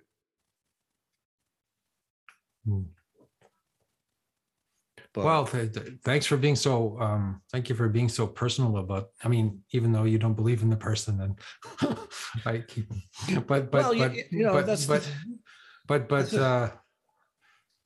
I appreciate you sharing your personal experiences and all that. Well, here's the thing, right? Like, if you're on the path, meaning that you haven't yet resolved the path, right? You're still on the path. Mm-hmm. You're not done. And you might have burned through quite a few negative tendencies or what have you, but it's not like they can't come back, and I'm on the path. I am a practitioner. I am not a master. I am a practitioner. Yeah. So one must have a certain degree of humility and a radical sense of responsibility for one's actions. Like, yes, I am a practitioner, which means I can still fuck up. Yeah. That's really so you can never important have this because- assumption that you're better than anyone else, or do you have some kind of special? Oh, I don't know. Oh, God. Well, what if am you I did, saying? it would be pretty clear what would happen if you did. Like if you started thinking that way about yourself, you would reify and divide the concept of your own identity from those reified and divided concepts of the identities of others. That dualistic mess would just assert itself all over again. And just, yeah, trap. Yeah. Yeah. Oh, the trap would engulf you and consume you if you started to go on a trip like that. Absolutely. So if people can't really aspire to be a retreatant and opt out of the culture. I think that you find yourself in that position either rightfully or wrongfully, and then you do the best that you can. I don't think it's a choice. Interesting. Yeah. I think it's a matter of disposition, actually. I think either you're wired that way, and if you are, chances are you've had all kinds of things go wrong due to that wiring your whole life. And this becomes, see, that's the thing. If you find yourself due to that kind of wiring in that predicament and you find the path, oh, well, it's like you are living life as an expression of bliss at that point, because there's nothing about living as a retreatant that is not blissful. If there is still some other concern that I'd rather be doing this or that, you can't do it. You can't do it. Okay. Either it's total bliss and the solution for everything, or you're just hobbying. Right. So that's the difference. And I would include being an artist in that. I don't think it's possible to be a retreatant and be an artist. Not in the contemporary sense. Seems like you have to make a big, wow. The word sacrifice comes to mind, but. Yeah. I mean, I'm not saying that you can't make things that are considered art, but, operating with the contemporary definition of what art is would be an impossibility. Yeah. Well, yeah. I mean, but the contemporary version of art seems to me bullshit, though, isn't it? Isn't it completely bullshit anyway? Yeah, it's not really worth pursuing. I mean, compared to the beautiful stuff you're doing, I'm sorry if I sound like I'm flattering you or something, but I'm making my maps. To me, I look, if I accidentally, and I'm using the word accidentally here, if I accidentally see some contemporary art, it's almost always either somebody's clever little statement that is meant to be, clever and cute, like a one-liner, or it's propaganda of some sort. It's usually one or the other. And the propagandizing and the cleverness are all in favor of this sort of nihilistic, materialistic view that is at its core just extremely sad and lost. And there doesn't seem to be a great deal of joy about it at all. It seems quite grim at its core, even when it purports to be vital and happy or whatever, and self-reinforcing. It sets out with the task of affirming its own view of things, because that's what expression does. So if your view is a view of finiteness and randomness, and that's what you're affirming, you get that reality. If your view is the view of infinity and the beauty of the divine, then you are headed in that direction. It's kind of one or the other. And I think that this is our real reason why, you go, like, for example, where you are in Europe and you see the work of previous centuries, and legitimately divinely inspired works of art.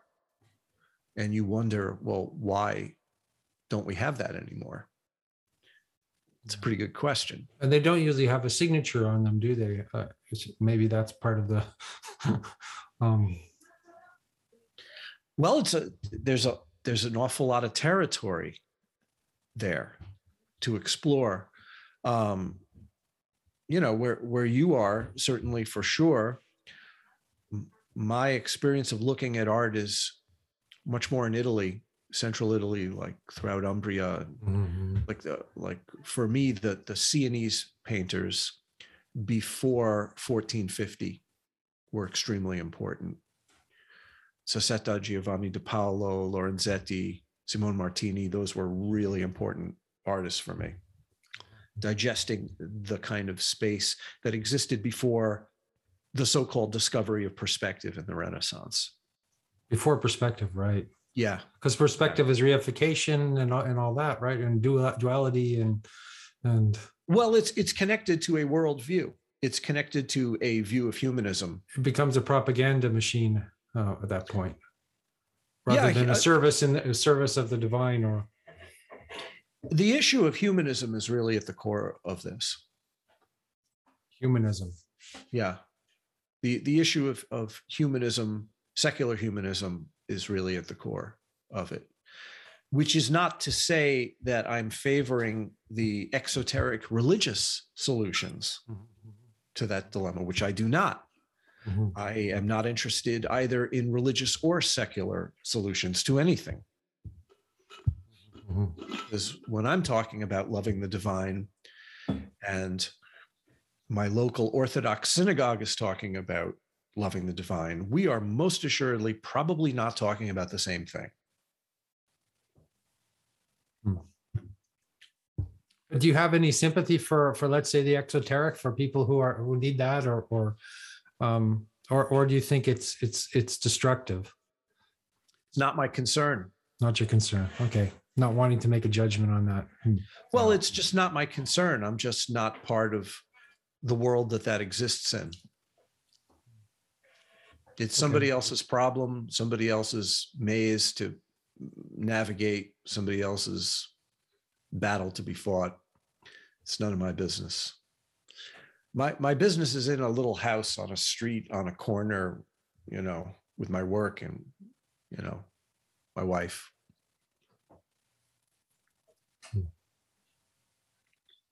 I mean, I like to drink coffee. You like to drink coffee. Yeah. Yeah. So hopefully some of this made sense to some of the people who are watching it. I don't know what your audience is like. I think, it would be very, very interesting for some people, very provocative for others, and that's great. Yeah. Well, I just tried to give answers to your questions. I do think that this next book, Black Ether, is going to be really different for people than anything else that I've ever done, because of the level of intensity of it. The volume is turned way up on this one. Okay. Both in terms of the writing and just the content. Okay. Well, so have we come to a sort of natural conclusion here?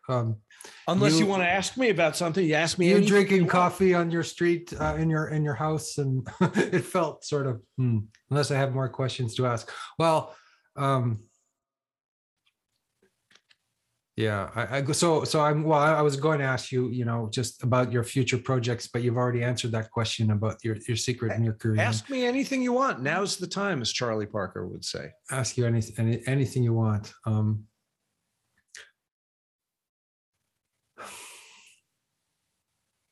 Well, geez, anything I want. Anything I want. Well, maybe one last question, and what I want to hear. I want to hear another story about Traktor Nkepa and your encounter with him. That's what I really want to hear. All right, Traktor Rinpoche has been just so ridiculously patient and nice to me in my life. Here's a good story that tells you kind of where he's at in relation to me, and kind of reflection of how I'm wired.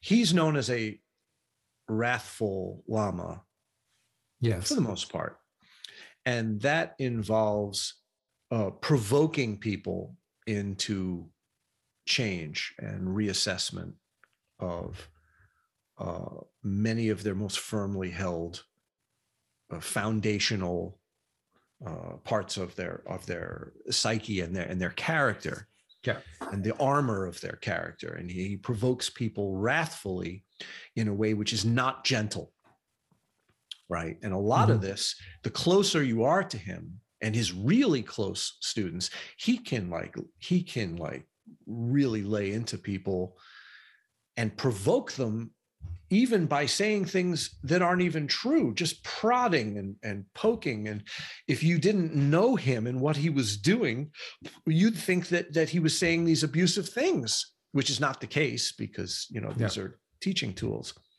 So one time he says to me, we're sitting there, and he said, "You ever wonder, Mr. Smith, why I don't do that to you?"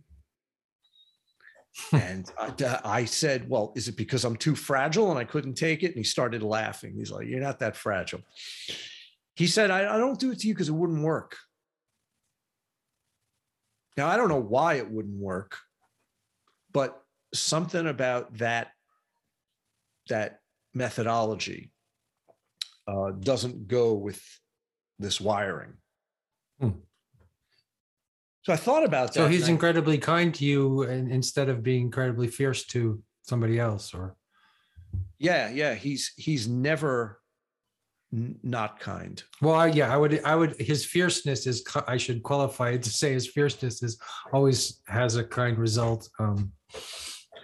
Yeah, but even within that, the mode of expression of him to me is always like conventionally kind and conventionally nice. He's never, he expresses wrath to me, but in a way that is so far away from the way he is to other people. It's like he's just incredibly nice to me and good to me. And that's how it's been for 27 years, even when I was a jerk out there, which I've been many, many times. And, I have my little hut out there where I come and go. I'm never expected to basically do anything or help with anything, because they're all working. They're all busy working. It's a working community. They work hard. And I'm just like a bum that blows through town. And he just lets you hang around. Right. And the question is always like, what the fuck is up with this guy? Like, meaning me.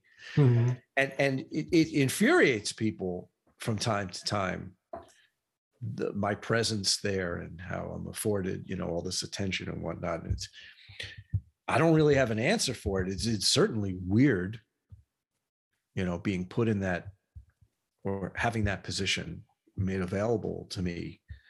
It's a very odd, one of a kind of relationship that I have with that community, where I'm the only one doing this. They're all Vajrayana practitioners. Right. I'm the only one that is not a Vajrayana practitioner. So I don't know. He decided to teach me. That's all I could say. It's like, I'm lucky. That's really the key comment or story that I could tell you about Tracting Rinpoche, is that I'm lucky enough that he is willing to do this very, very unusual thing of teaching a non-Vajrayana practitioner intensively for a long period of time in a very close way.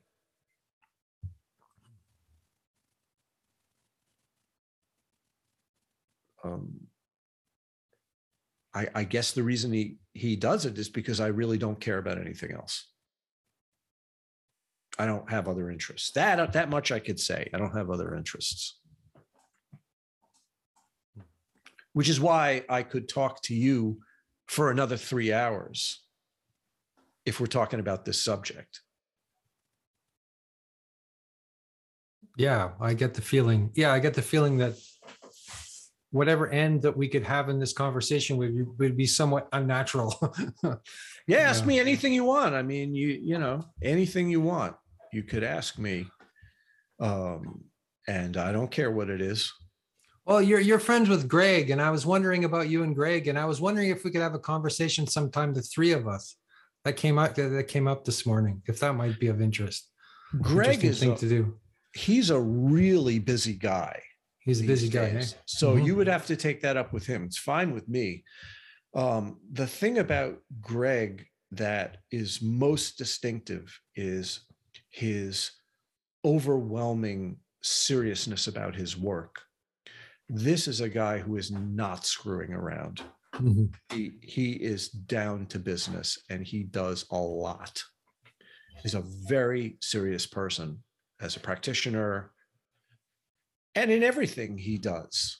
And he's really wired to be like a true hermit mystic. He couldn't not be. Mm-hmm. Sure.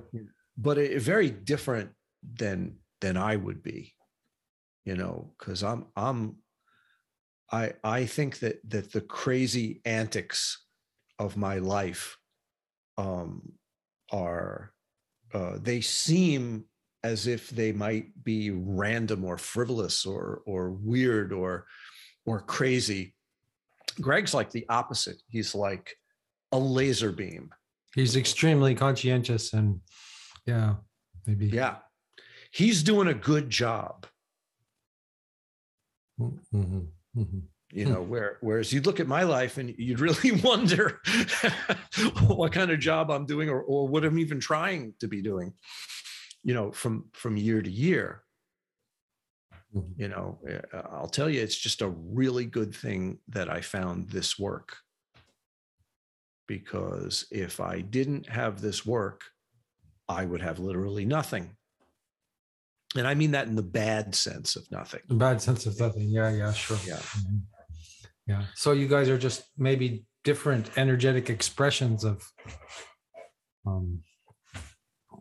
Yeah, it's funny because we're like exactly the same, but from two opposite vectors. Right. In a lot of ways. Right. Me and Greg. And, right. You know, he's one of my best friends. And, you know, I met him through the Occult Personality podcast where he interviewed me quite early on, like really early on, like 2009, 2010. It was like even before my show at Kevin Morris. And we just stayed friends. And, you know, I invited him out to the GAR and he met Tracting Rinpoche and it took, and he became a very close student of Tracting Rinpoche's. Right. And he's full-time. He works for Tracting Rinpoche, you know, and he's got his family out there and he's full-time. He's the real deal. Mm-hmm. So yes, I would love to do a threefold conversation. Yeah, I think I'd like to hear you guys talk to each other, and I'd like to see what that would look like, and hopefully I could ask pertinent questions, and it would be illuminating for. Well, we love to argue. You like to argue? Oh, that's even better. Yeah. Well, I wouldn't exactly use the term argue. We love to disagree or take opposing points of view. Can you give me an example, like? Of how you would disagree? Yes. I love to argue with him about the upholding the nature of divine in experimental phenomenology. You know, and I'm a big fan of listening to atheists like Matt Dillahunty and Christopher Hitchens. Okay. And those guys. Not that I agree with everything they say, because I don't, but I find that the tendency to veer into religious propaganda for people who agree with my points of view gets unbearable and stifling. And I like to consider how the non-theistic view of mysticism and atheism could touch at some point, because I do believe that they could. I actually believe that there could be a form of mysticism coming in the future out of atheism that would be just as profound, but neither religious nor secular. And I talk with Greg about this all the time. And, his tendency is generally to defend religion. And I like to take the standpoint of defending atheism for the point of view of the conversation. Oh, I mean, we do this almost every day over chats. And it's fun. So you think there could be a tradition that would emerge from atheism? What would that look like? I mean, well, it would involve one of these atheists who functions that way becoming realized. Because there's guys like Sam Harris that do a lot of meditation and. I think Sam Harris is not what I'm talking about. Okay. I think he's just as dogmatic as everybody else, and he's quite dogmatic. I mean, could you find an atheist, a really good atheist, who was not dogmatic? And well, it comes down to one issue only. They would have to take their form of inquiry to the point where they are no longer reifying and dividing phenomena. If they could do that and have legitimate realization, to the contrary of all religious mythology that they love to attack, just through observing phenomena, yes, that could be a valid path and an interesting one, and possibly one for the future of humanity. It would be more like Dzogchen. Yeah. Well, if you listen to Nisargadatta, he almost sounds like he is an atheist. I mean, he's almost sounds like he's deconstructing everything. Even though he's in the middle of being he takes on the guise of being an Indian guru, but he almost doesn't believe in that either, or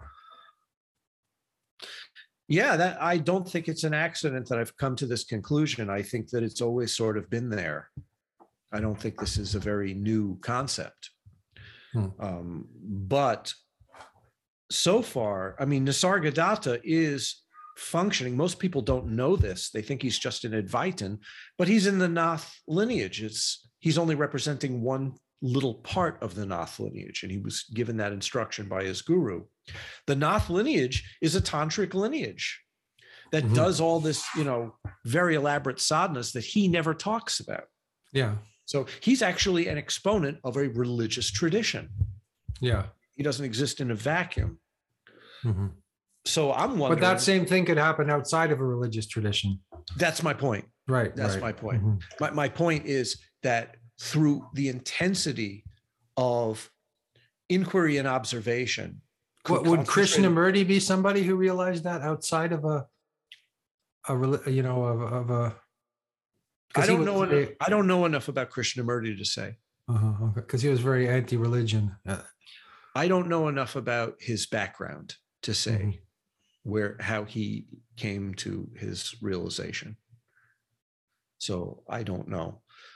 I just enjoy listening to the atheist arguments, mostly because when they make breakthroughs in their own mind, there's a certain clarity about reality that on their reified level is like refreshing. I don't think that they're correct about their assumptions at all, but there's a refreshing quality to it. I like the direct interface with observation that they do. It has a clarity to it. They make a left turn and they end up in a dead end like you wouldn't believe. Yeah. But that's not the part I'm paying attention to.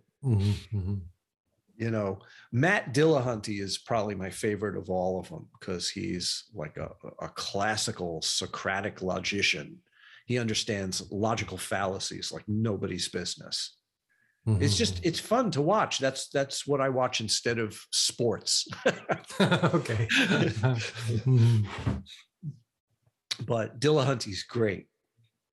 I would love to meet him one day and talk with him, but I don't think he would be in the least bit interested in what I was saying, because he would think that my pursuit of realization was totally subjective, and there would be no way that I could prove to him that it wasn't. He would be wrong and I would be right, but I couldn't prove it to him logically. It's not the way logic works. Right, because you have to go trans-rational or to get it to sure. If you're following the fallacies of logic that support logical assertions in the weight of their arguments, that's not the way you make mystical points. You won't get there from here. Yeah. So but he's just so well, damn good at it. You need poetry for that. You need to bend. I mean, you're talking about secret Mercury, and this is not. You're not communicating in rational, logical terms. Well, what happens with rational, logical terms is that meanings are presented as things, as constructs, as objects of consideration, right? This or that thought, this or that sense perception, this or that emotion, conclusion, whatever. What happens when you transcend that is that meanings are presented as living symbols, legitimate symbols, not signs like language has, but legitimate symbols as they function in mystical systems, for example, where there is a passage through a symbol, and what passes through is meaning. Meaning becomes open. It opens through symbols the way that light would open through a prism, you could say, and create a display. But there's even a level beyond that, which is that meaning is ultimately a direct expression of the mystery itself, beyond anything passing through anything else, beyond any passage. And that's direct realization, which is language can't keep up with that and give an accounting of that. So logic, in the sense that, the Socratic tradition would hold it, is the ground floor of this inquiry. That's where the habit field places you when you start. And you move from there into these other places, but you can't prove them logically. So that puts you at odds with an understanding of meaning that is based in finite, temporary, relative phenomena. Well, I think I got to get going there, Mr. Sir. Well, thank you so much. This is one of the best conversations I've ever had in my life, probably. So. Oh, thank you. I loved it. That's such a nice compliment. Yeah. If indeed, I should say this to finish up, if indeed anybody's interested in my work, my wife runs a website and sells the books and the videos, and she runs everything. As a matter of fact, she wants me to go to the post office right now. Well, I was going to say also that the aesthetics of the website and everything that is done there by your wife is incredible as well. That's 100% her. I wouldn't be able to do any of that stuff. I would be a total basket case if left to my own devices. The fact that there are books and they are distributed is 100% Rachel. And, I'm waiting for the Rachel Smith fan club, because she really have to acknowledge the work that she does. I mean, it's everything except drawing the pictures and doing the writing. Yeah. Well, yeah. What comes out is extraordinary, I think. So yeah. Well, part of that is 30 years that she had in the publishing industry, working for Time Life. Really? Wow. Well, yeah. That would explain some of it. Yeah. But yeah. She was a graphic designer and an art director for 30 years in the industry. She's retired. And she knows what she's doing for books and print. That's what she did her whole life, books and print. And a lot of those publishing houses are gone. The industry basically collapsed. It's like the record industry. Sure. Right. It's like there's a vestige of it, but it's not what it was. Mm. That's what it is. So I got to take off, but thank you for this opportunity. Thanks so much. I very much enjoyed it. Me too. I loved it. Thank you so much again. Hey, do me a favor. Once you get this going, send me a link. Of course I will. Yeah. Okay. Have a good day. Good day. Good night. See ya.